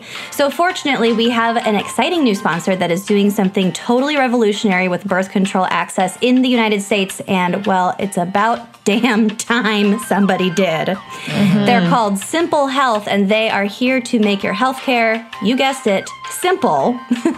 Starting with online birth control prescriptions and free home delivery. It is safe to say that the existing healthcare system can prevent women from getting the care that they need. Pretty safe to say. Whether it's insurance barriers, income, or physical location, like if you live in a very small town, can be really hard to get the care that you need. Simple Health thought of a better way. Yeah, with Simple Health, you can get birth control prescribed online and delivered to your door each month for free. You know how much we hate to leave our houses. Put on bras. No thanks. Right. No thanks. So with Simple Health, it is convenient, affordable, and safe to get your birth control delivered to your door. So whether you're already on birth control or you're looking to get back on it or you want to try it for the first time, Simple Health will take care of you. So here's how it works. You go to simplehealth.com/gals, G-A-L-S, where you'll fill out a comprehensive online health profile. We love a good quiz. And answer some questions formulated to get the best birth control for you. Your body, your preferences, your insurance situation. They take it all into account, and then a licensed doctor will review your information and determine if you're a good candidate for birth control, and then write you a prescription for the right method. Whether you know the exact brand you want or you want a recommendation to try something you haven't tried before, they can prescribe over 100 trusted brands of the pill, as well as the patch and the ring. And then your birth control ships to your door for free. And also automatic refills, so you never have to worry about forgetting a refill or missing a pill again. I have burst into tears in the doctor's office before because I forgot to refill my birth control prescription, and life is busy, y'all. Yeah, it's hard. You never remember until the day you're supposed to start a new pack. Yeah, That's and just then the it's truth. a Sunday over Memorial Day weekend, and you're like, dang. And they're like, JK, you need to come in for an entire examination before we can refill your prescription. Yeah. It's like, Not fun. my God. So with Simple Health, it's awesome because they put folks in control of their own health. In a world where health policy, especially reproductive health policy, is dictated by legislators or insurance plans and not the folks who have the issues. They truly believe that access to a doctor, insurance, or cost should never prevent people from getting birth control, and they are helping cut down those barriers. But don't just take it from us. Simple Health has already been rated 5 stars by hundreds of women. You can check out their reviews on their site. I am a fan. Yeah, it's awesome. And best of all, Simple Health is free with most insurance plans. So you can pay absolutely nothing to use the service every month. For those without insurance, it's still super affordable because pills start at just $15 a month and monthly shipping is free for everyone. That's amazing. The annual prescription is usually $20, but our listeners can try Simple Health for free. Just go to simplehealth.com/gals or enter the code GALS at checkout. And we want to mention that this isn't a replacement for routine checkups with your doctor. That's still super important. You still need those for your overall health, but it is truly the most convenient and comfortable way to get your birth control. Again, don't miss your chance to try Simple Health for free. Go to simplehealth.com/gals or simply enter the promo code GALS at checkout. If you use birth control, this is going to save you a lot of time and money. And if you don't use birth control, tell someone in your life about Simple Health and help improve everyone's access to healthcare. Everyone wins. Treat your relative anxiety surrounding your reproductive system. Yes, treat it. Songfinch works with hundreds of professional artists, musicians, and songwriters to bring your stories and memories to life through one-of-a-kind radio-quality songs. With personalized songs starting at $99 and delivered within a week, so fast, they will handcraft the best gift that you can give. And the best gift you can receive, because for my birthday last year, Lucy and Amanda got me a Songfinch song called like When You Come Back, and we played it on an episode, and I honestly, it was so lovely and sweet. You cried. And I cried not even just the first time. I cried like the next 10 times that I listened to it. I hit on the songwriter on Twitter. Yeah. It didn't work out. It was so great. It wasn't cheesy at all. It was just like such a wonderful gift. And the fact that you can get such a personalized gift delivered within 1 week. So when you're like, oh God, what am I going to get this person? Oh, Sash, never mind. Thoughtful gift 1 week later. The most personalized thing you could ever give. It's amazing. Yeah, so with Songfinch, they offer personalized songs starting at just $99, and they are delivered within 7 days. And they have a songwriting community of over 350 professional musicians, and that community is actually growing. And you can get any genre of music you could possibly imagine. Lucy and Amanda got me a song that was like kind of R&B style. It is amazing. Oh, so good. I can hear it right now. I'm just like grooving to it. It was amazing. There are so many occasions and uses for it, like guilting your friend who lives on another continent to move back home, or maybe like a wedding, or an anniversary, a birthday, Valentine's Day. I'm still holding out for someone to either break up with somebody or file for divorce with a Songfinch song. And I know that money is tight around here, folks. So in order for you to do that amazing breakup delivery Songfinch song, we're going to offer you $20 off your personalized song from scratch by using our promo code GALS at checkout. That's GALS. Again, that's for $20 off your personalized song from scratch by using the promo code GALS, GALS at checkout. Treat yo ears. Okay. So, yeah, this is the darkest case I think I've ever covered. Oh, good. Well, you'll balance mine out. Yeah. And I'm equal parts titillated and disgusted with myself. So here we go. I am slamming wine, you guys. Yeah. We're drunk diving the shit out of this after this. Yeah. My lemur is getting worse and worse. Worse and worse. And I just want to say, like, if you are inclined to jump in about like certain potential revealing things, just don't, because we'll get to it. I don't think I know anything about this case, actually. Okay. We are talking today about serial killer Jerome Jerry Brudos. And this dude was so fucked up that Anne Rule wrote a book about him called The Lust Killer. So pick that one up in your local store. Jerry was born on New Year's Eve of 1939 to parents Henry and Eileen Brudos in Webster, South Dakota. Speaking of the Black Hills. Oh my God. Ever heard of it? He was the youngest of two boys and apparently appeared to be troubled from the very beginning.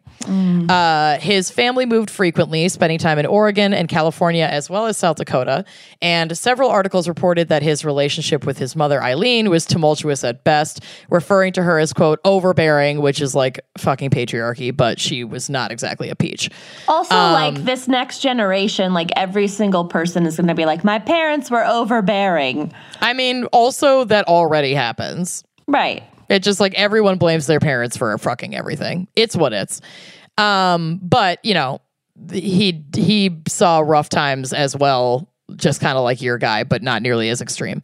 Though historically the youngest sibling is the most doted on, Jerry remembers not getting enough love and attention as a child. Some reports say Eileen had really wanted a daughter and not a second son, and this led to her dislike and mistreat her son.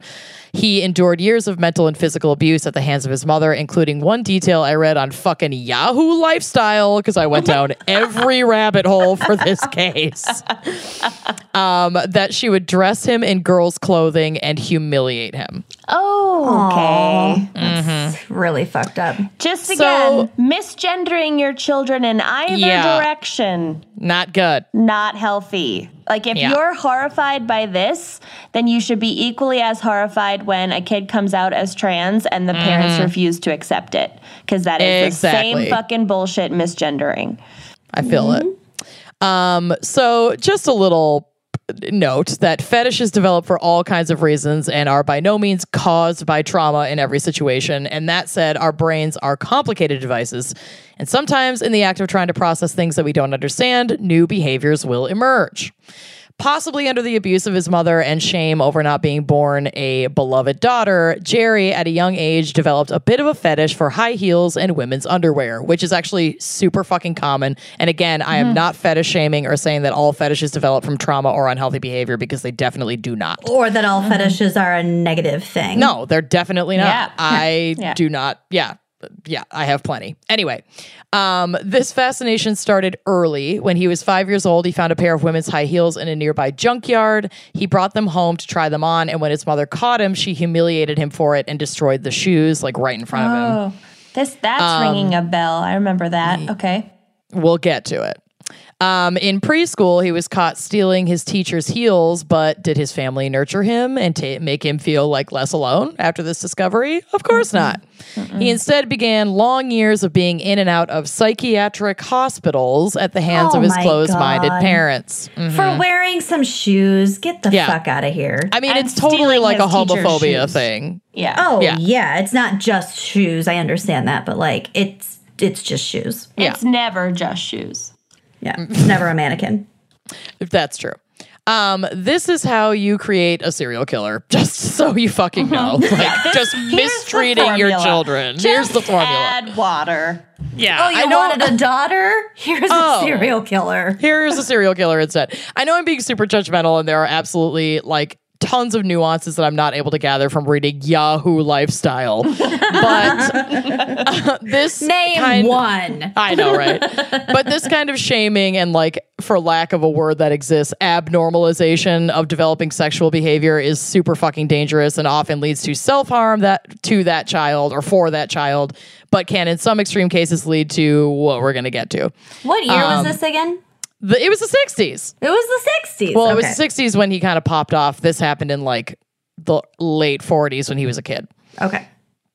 So all that said, it's also not all Eileen's fucking fault that her son turned into a complete monster, nature and nurture. Okay, moving on.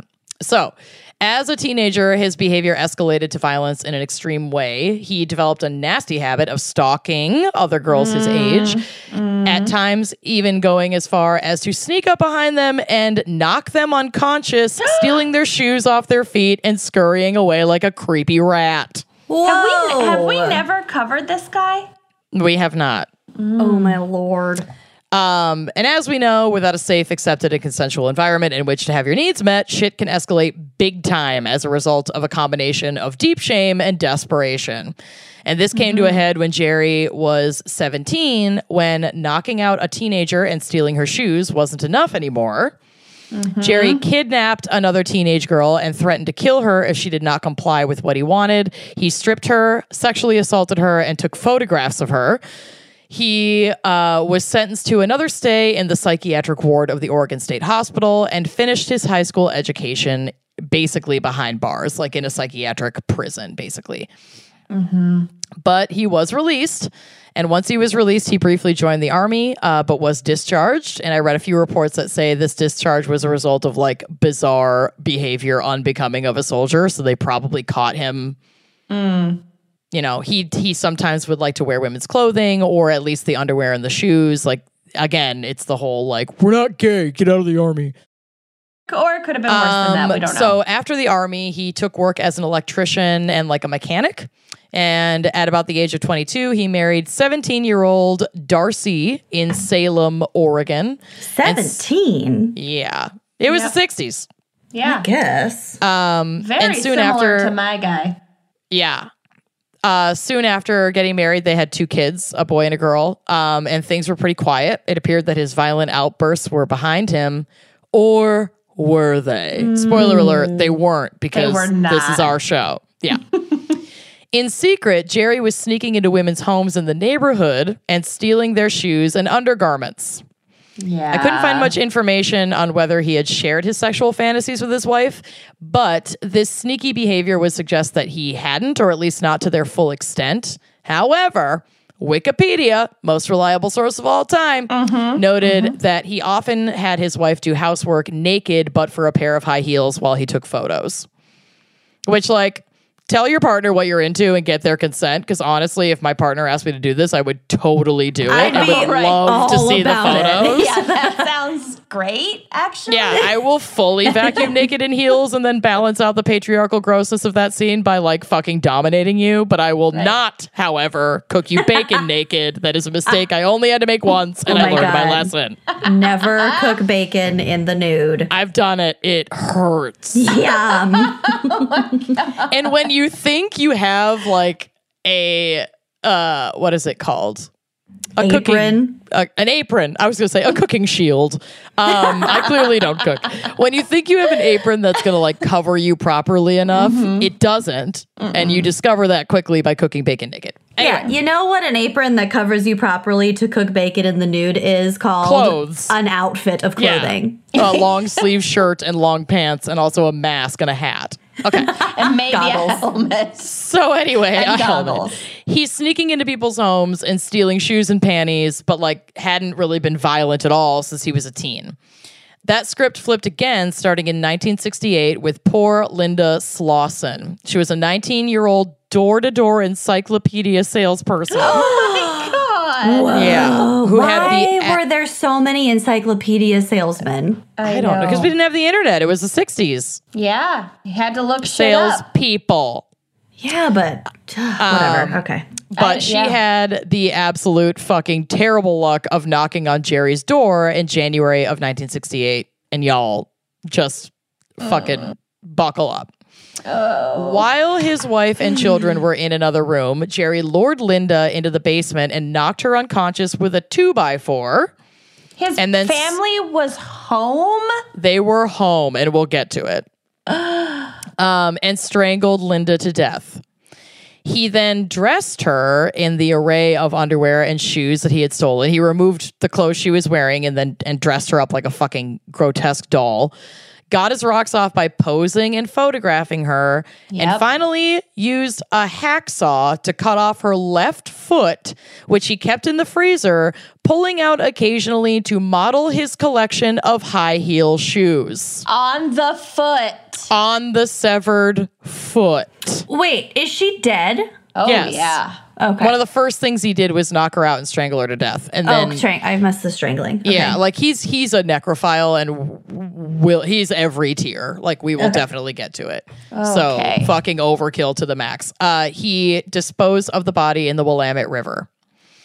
Linda was an easy kill, literally arriving right on his doorstep, but now he had a thirst for it. This is the first time he'd murdered someone and needed his next fix. So he found that fix in 18-year-old Karen Sprinker, who he abducted at gunpoint from a mall parking lot in May of that same year. So things are just cruising along. Yep. Something was different this time, however. Jerry himself had donned women's clothing to carry out this attack. It wasn't clear whether he now did that every time. It sounds like he did it maybe a couple times, but not every time that he would be out getting his victims while wearing women's clothing. Okay. He brought her back home to his garage, this time keeping her alive as he made her try on his collection of panties and pose while he photographed her. He sexually assaulted her and strangled her by hanging her by the neck from a pulley system that he had rigged to the ceiling of his garage. Oh my God. And his family is like in the house. Yeah. Again, he was a mechanic, so this could have been, or even just operated kind of like an engine lift. Like he did engineering or engine mechanics and shit and electronics repair. So he had kind of like a workshop in his garage, and like using those items would be loud. But I mean, we'll kind of get to that too. Right. Oh God. He kept her body for several days, had sex with her body on several occasions, and finally, oh my God, it's so bonkers, cut off her breasts to make resin molds, which he used as paperweights. Okay.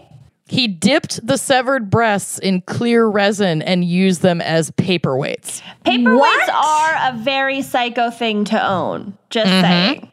Yep. I don't have a single one, and I've got a lot of paper. At this point, a set of encyclopedias is kind of a psycho thing to own. But That's true. In 2019, that is, if you own a set of encyclopedias, I'm calling the police. I'm trying to even like understand the logistics of taking severed breasts and making them into resin molds.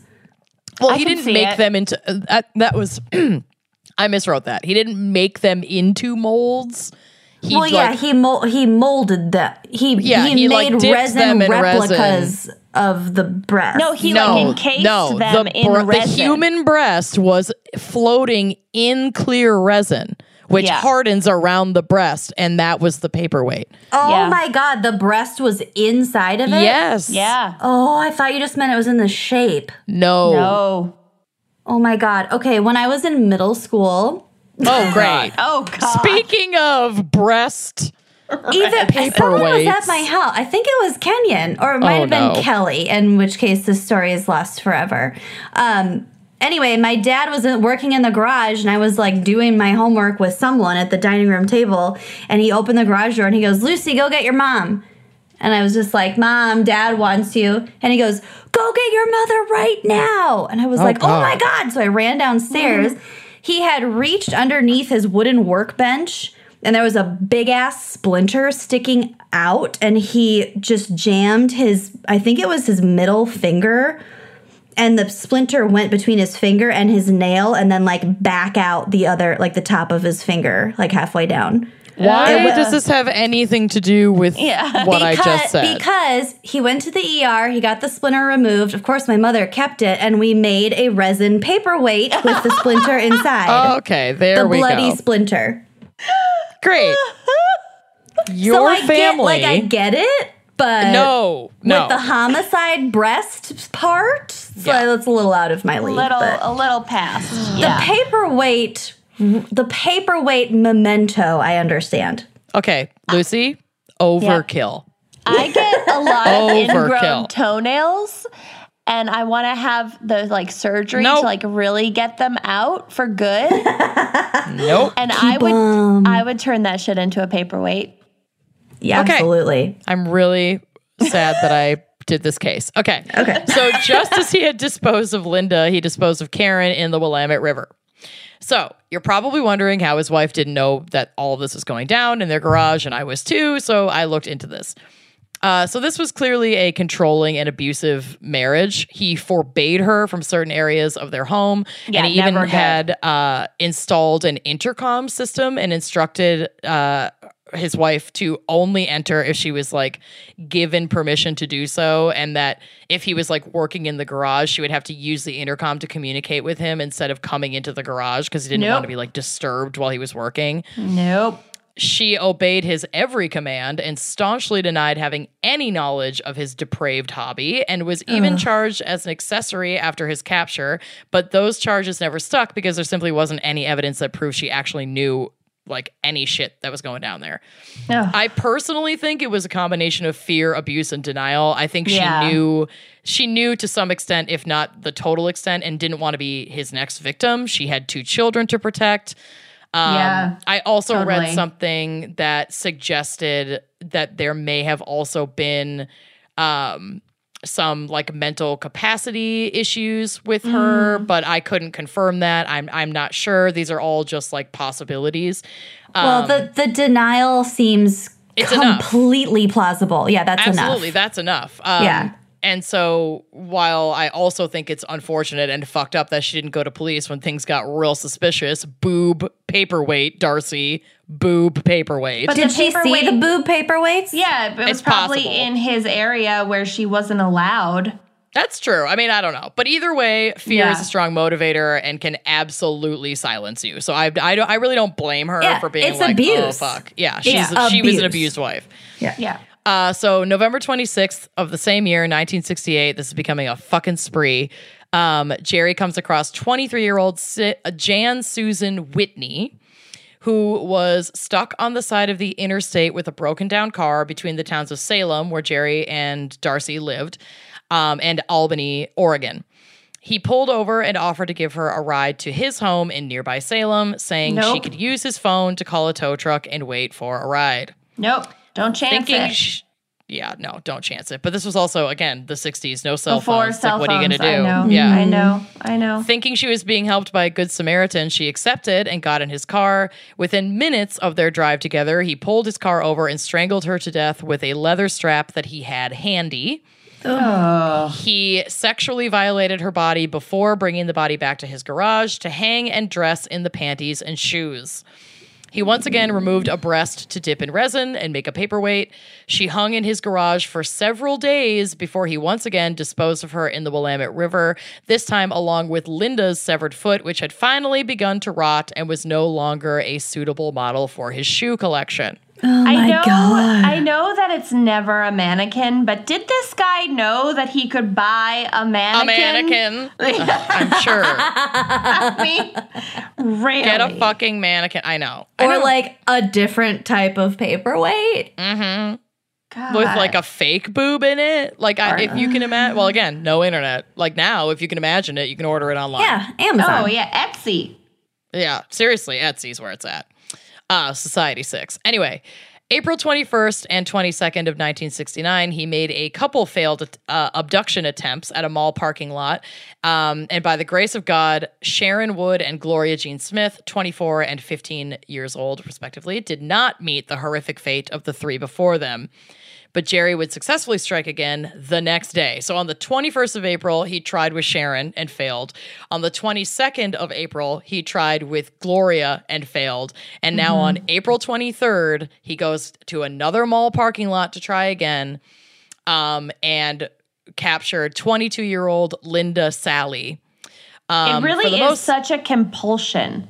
It is. Like, he failed and failed and kept going back every day until he succeeded. Right. And I mean, it only took him 3 days, but like, you can't think about it too much because now it's like, oh, when I go to Target, what day am I going? Am I going on like day 2 of this guy? Yeah. Fucking trying to abduct me and make my tits into paperweights? Or am I going on the successful day 3? Like, don't leave your house. It's not worth it.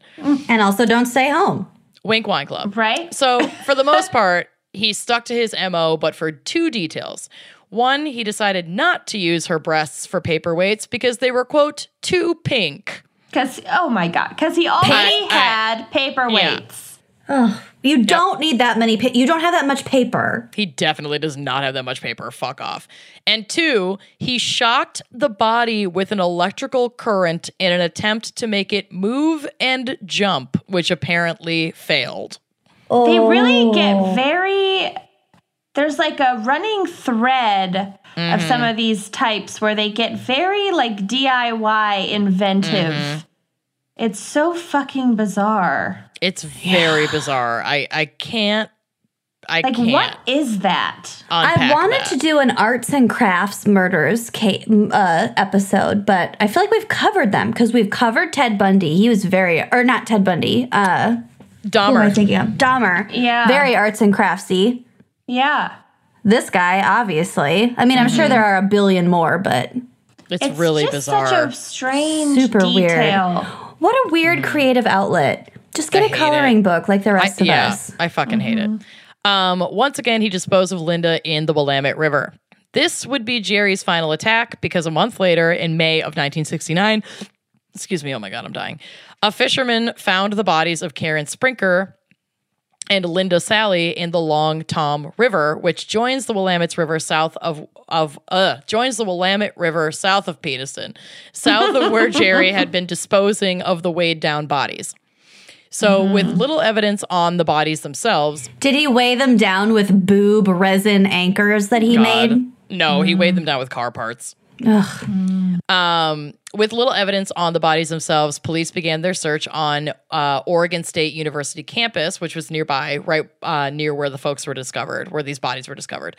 While questioning students about potentially suspicious activity on or near campus, because both of these women were young, so it's like, oh shit, they easily could have been students at Oregon State. Several female students mentioned an older guy, clearly not a student, who looked like a war veteran who regularly cold called female students at the dorms to ask them on dates. Nope. Ew. Yeah. Nope. One student had agreed to go on a date with him and recalled him freaking her the fuck out as he casually discussed murdering women, or like how he wanted, like fantasized about strangling women. Oh my God. Why are you so casual about it? Because he's not of his right mind. And this sparked an idea for the cops to set a, quote, honey trap for Jerry Brudos. So this student agreed to wait for Jerry to call again, which apparently didn't have to wait long. It happened within like a week. And instructed her to accept a date with him. Oh, so God. He probably bait. was like, what? This never happens. Well, she went... I think she's the same student who went in the first place, and he freaked her out. So it's like... I could see this dude being so fucking cocky and gross that like he wouldn't think twice about her saying yes, accepting another date, you know? Right. Definitely. So she waited for him to call again and accepted the date with him. She arranged a time and a meeting place, and I read in a few places that this was at her fucking dorm that she like agreed to let him come to her dorm as the meeting place, which is super terrifying, but it all turned out okay for her. When he arrived, he was greeted by police who questioned him and thus began their full investigation. He was identified by one of the women he attempted to kidnap, and a search warrant for his home was acquired as a result of this identification. So fucking yes, brave hero queen. I think she picked him out in a lineup or in photographs. His wife was like, you can't go in there. It's against the rules. Yeah, you haven't used the intercom. In his home, police found plenty of evidence, including the fucking post-mortem photos that he had taken of his victims. His home was most certainly covered in DNA, but this was the 60s and that technology wasn't really used until the 80s, so the photos were the damning evidence that they needed. He was arrested and made a full confession, and on June 28th, 1969, Brudos pled guilty to 3 first-degree murders: Karen Sprinker, Jan Susan Whitney, and Linda Sally, and was sentenced to 3 consecutive terms of life imprisonment in the Oregon State Penitentiary. He did confess to Linda Slauson's murder, the first murder, as well, but was neither tried nor convicted for it because he did not make and keep photographs of her body. Unlike in the other cases, he only photographed the foot, which was never recovered, and the foot was detached, so they couldn't prove that that was like from her. Oh, because it was all pre-DNA. All pre-DNA, yep. It's super fucked up. So they just felt the evidence wasn't there to like tack on that conviction, and from the perspective of the state or the DA, it probably just like wasn't worth the risk, and they knew they were going to put him away anyway. Yeah, he probably already would have gotten life He did. He got 3 consecutive life sentences without that, but it's still super fucked up for poor Linda's family. Like, they know that he did it, so there is some justice, but he has to go face trial and conviction for all the murders but hers, and I think that would be really fucking devastating as the family. Yeah. Although I don't know, and of course I can't actually put myself in these shoes. Well, some don't want to go to trial because that's also traumatic in and of itself. It's like, I get that. Yeah. I think for me, I would want those fuckers, like, I would want to see the justice carried out for my loved one. But I also, again, have never been in that scenario. So I don't know. That's easier said than done. Right. While incarcerated, Brudos had piles of women's shoe catalogs in his cell. He even wrote to major shoe companies asking for them, claiming they were his substitute for pornography. The press had given him the nickname the Shoe Fetish Slayer, and if this is all sounding familiar, the shoe guy in the first season of Mindhunter is based on this guy. Okay, that's why I'm like, are you sure we haven't covered this case? Yeah, because they tell that story of him, like, he tells the story of finding the shoes in the junkyard and, like, his mother shaming him. Yeah. Right, okay, because that's why I was like, I'm picturing this so vividly. Okay. So his wife, Darcy, after 8 years of marriage, finally divorced him, changed her name, and moved away with her children. Again, she was not convicted or even brought to trial for being an accessory because there was no evidence to if you will. it. Oh, God, I won't. Jerry filed for countless appeals, all of which were shot down. In 1995, the parole board finally told Brudos that he would never be released. They're like, quit fucking wasting everyone's time and money. Like, just stop. You're never getting out. Don't bother. You cut off a woman's foot to use it as your shoe mannequin. You in here now. Yeah, you live here now. He died on March 28th, 2006. Look at that. Oh my God, this is fucking creepy. Of liver cancer while in prison. Bye. I feel like we just did an episode of Mindhunter. We did. Like with both of our cases.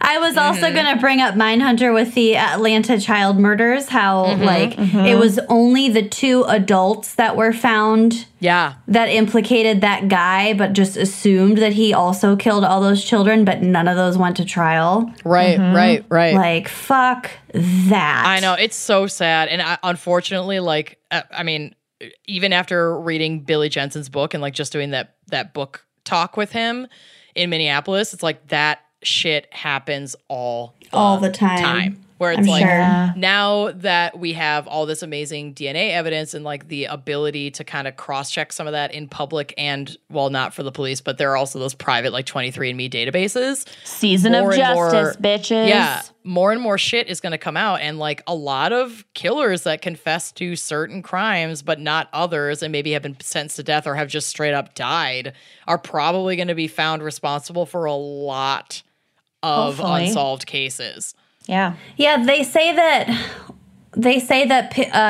sometimes murderers will confess to some crimes and not others because they want to keep those other ones as just for themselves. They get off on the idea that no one else knows about them. Right. They want to keep them as treasures if they're particularly bargaining good. chips. Or bargaining chips. Or they aren't proud of them, so they don't claim them. Yeah. It didn't go quite to the plan, and so they don't want them tarnishing their record. Right. Yeah. And honestly, I'd actually be very curious to see if there's any DNA follow-up on some of these cases, though these 4 killings are closed cases, so I don't see why they would be reopened. But like, he is confirmed to have killed these 4 women. That does not mean he didn't kill more women. And it's suspected that he did, and it will just take some sleuthing to like track where he was and other people who may have gone missing and, you know, shit like that. It's like, especially since he was hunting so prolifically, it sounds like. Oh, yeah. I mean, just looking at that year in and around Oregon, 1968 to 1969, and seeing if there's any other unsolved or even like Jane Doe cases that could fall within the parameters of this. Like, if he's dumping shit in the river, I mean, some of that stuff could wash away and not have been discovered yet. Like, that's entirely possible. Absolutely. So I don't know. Get to work, Billy Jensen. Get to work. Come Come on, Billy. And that's my case. Well nice done. job, I guess. All This was a doozy of an This was episode. a fucking Nick doozy. Heno. But special thanks to Nick Heno. There's no way Heno. Thank you. How much we are triggered by this episode. How much we love you. Thank you so much, Nick. Thank you also, Amanda Linton. You can clean the lint out of my belly button any day with your Ooh. $5 a month. Lint Okay. your hat on. Oh, wow. You can lint your hat on. All right. Thank you, Ashley Garcia. By the grace of Garcia, we are accepting your $5 a month donation. Thank you so much. And thank you, Cara Williams. Cara me. You are dear to me, Cara Williams. Great. Or Kara. We care about you. We care Yeah. about you. Go ahead, Lucy. Thank you to Anne, no last name needed. Anne of Green Gables, I can only assume. Anne, we stan you. Love it. We have a lot of no-namers, like no last namers, like Heather. There's a bright golden. Oh, that's on the meadow. I was gonna say on the Heather. Never mind. I fucked it up. Thank you, Heather. Thank you for your $5. Wear sunscreen or you'll look like leather, Heather. Heather. And thank you, Kayla. You Got are me on my knees, Kayla. Begging dollar, please, Kayla. Awful. All right, big thank you to Allison. I got nothing. saying I'm drawing is- only blanks. Allison, I wish I had a daughter. Oh, that's sad. So I'm going to thank you, abuse Holly you and Denzer. dress you in women's clothes.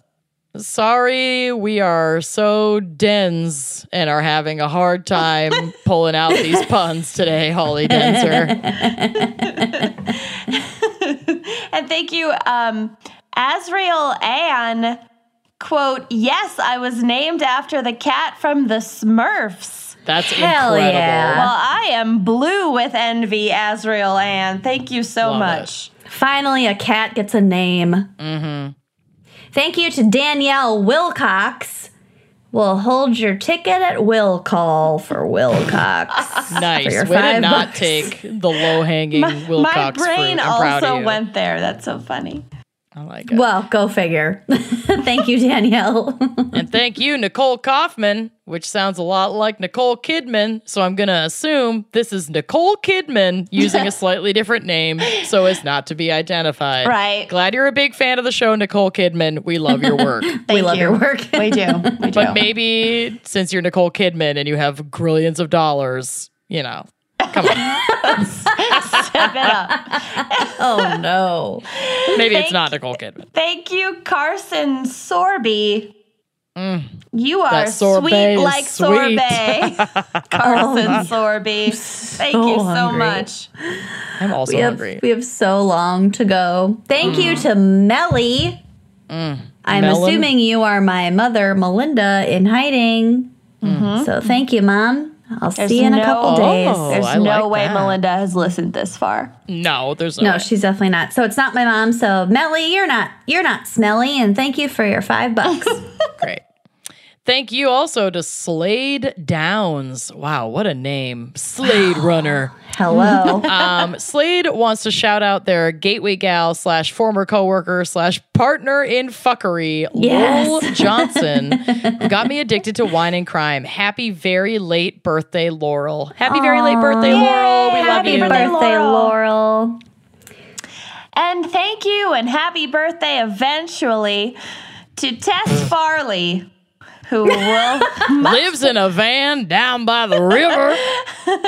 who increased their pledge from $2 to $5 a month. Thank you so much, Tess. You're not a mess. You're the test around. Thank you also, Eliza Wolf. I'm assuming you're related to Tom Wolfe. I almost said Tobias Wolfe. Who's Tobias Wolfe? No one? I don't know. You're making that up. I don't know. Tom Wolfe. We're going to howl at the moon for you, Eliza. Thank you for your $10 a month, and you will be getting a free, flexible, fucking patriarchy wine glass in the mail at some point in the future. Probably for your birthday. Who knows? Love it. You are also getting a fucking patriarchy wine glass in the mail, Andrea Ho Durland. What? Why? Yeah. Yeah. It's durable within the land. Durland. But it's not durable Don't within the get dishwasher, so mad. don't put it in the Get dishwasher. glad. Yeah. Yeah. Thank you, Allie Abbott /Grag.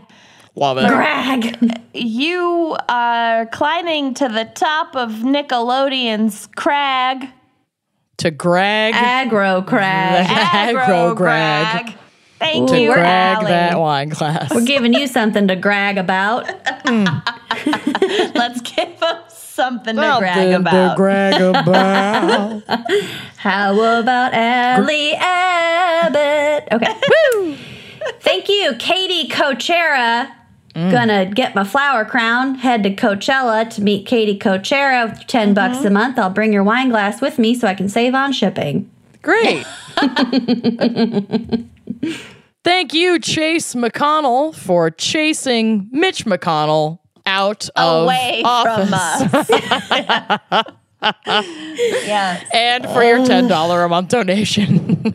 Majority dickhead. Yeah. Oh, God. And thank you, Paula Astanovitz.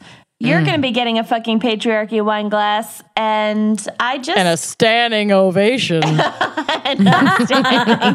Ovation.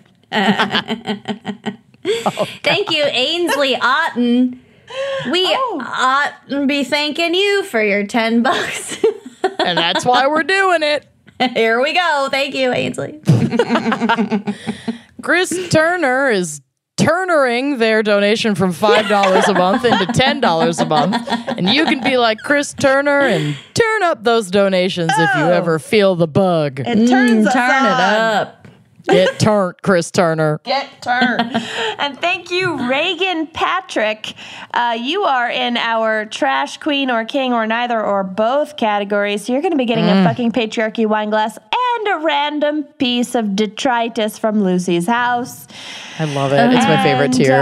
Yeah, thank you for trickling down that wealth, Reagan. Those economics. Nice. No. Oh, yes. Thank you, Grace Blanks. I'm blanksing on a joke for your name. I'm shooting blanks on this one. You've graced us with your $15 a month, so thank you so much. Stay tuned for your trash.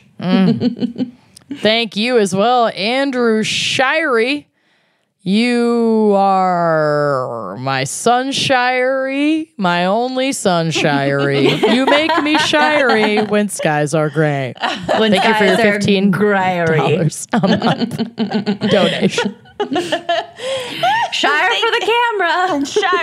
Sorry about that. Thank you, Caitlin Nash. You are giving at $25 a month. So send us an email with your episode topic and or case and or wine. We cannot wait to And cover or it. all three, if And we or can do all it. three, yeah. And we're going to get nasty. Thank you, Yeah, Caitlin. we are. All right. Last but not least, but actually I have an impromptu thank you to read after we got Ellen Ranny. Ran right over and gave us $25 a month. So you too get your choice of a topic and or wine and or case or whatever the fuck. So thank you, Ellen. And also last but not least, we got a letter in the mail the other day from a person who came to one of our live shows, and they thought that they made us uncomfortable, but honestly, it was a highlight of my entire the summer boobs? tour.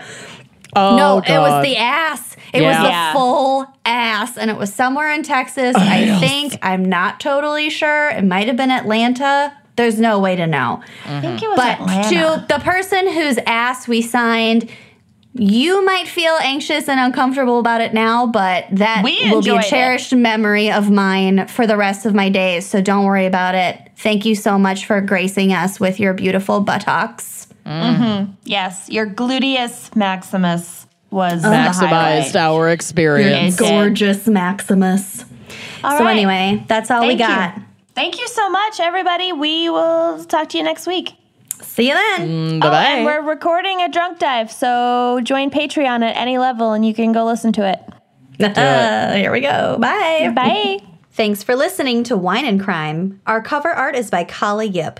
Music by Phil Young and Corey Wendell. Editing by Jonathan Camp. Check out our website and blog at wineandcrimepodcast.com. You can also follow us on Facebook, Twitter, and Instagram at Wine and Crime Pod. If you have questions, answers, or recommendations to share, email us at wineandcrimepodcast@gmail.com. Episodes are available on Apple Podcasts, Stitcher, Google Play, basically wherever you get your podcasts. Most importantly, if you like the show, please rate, review, and subscribe on Apple Podcasts. It really is the best way to spread the word. If you'd like to show your support and get a shout out on air, visit our Patreon page to keep this podcast and the wine flowing.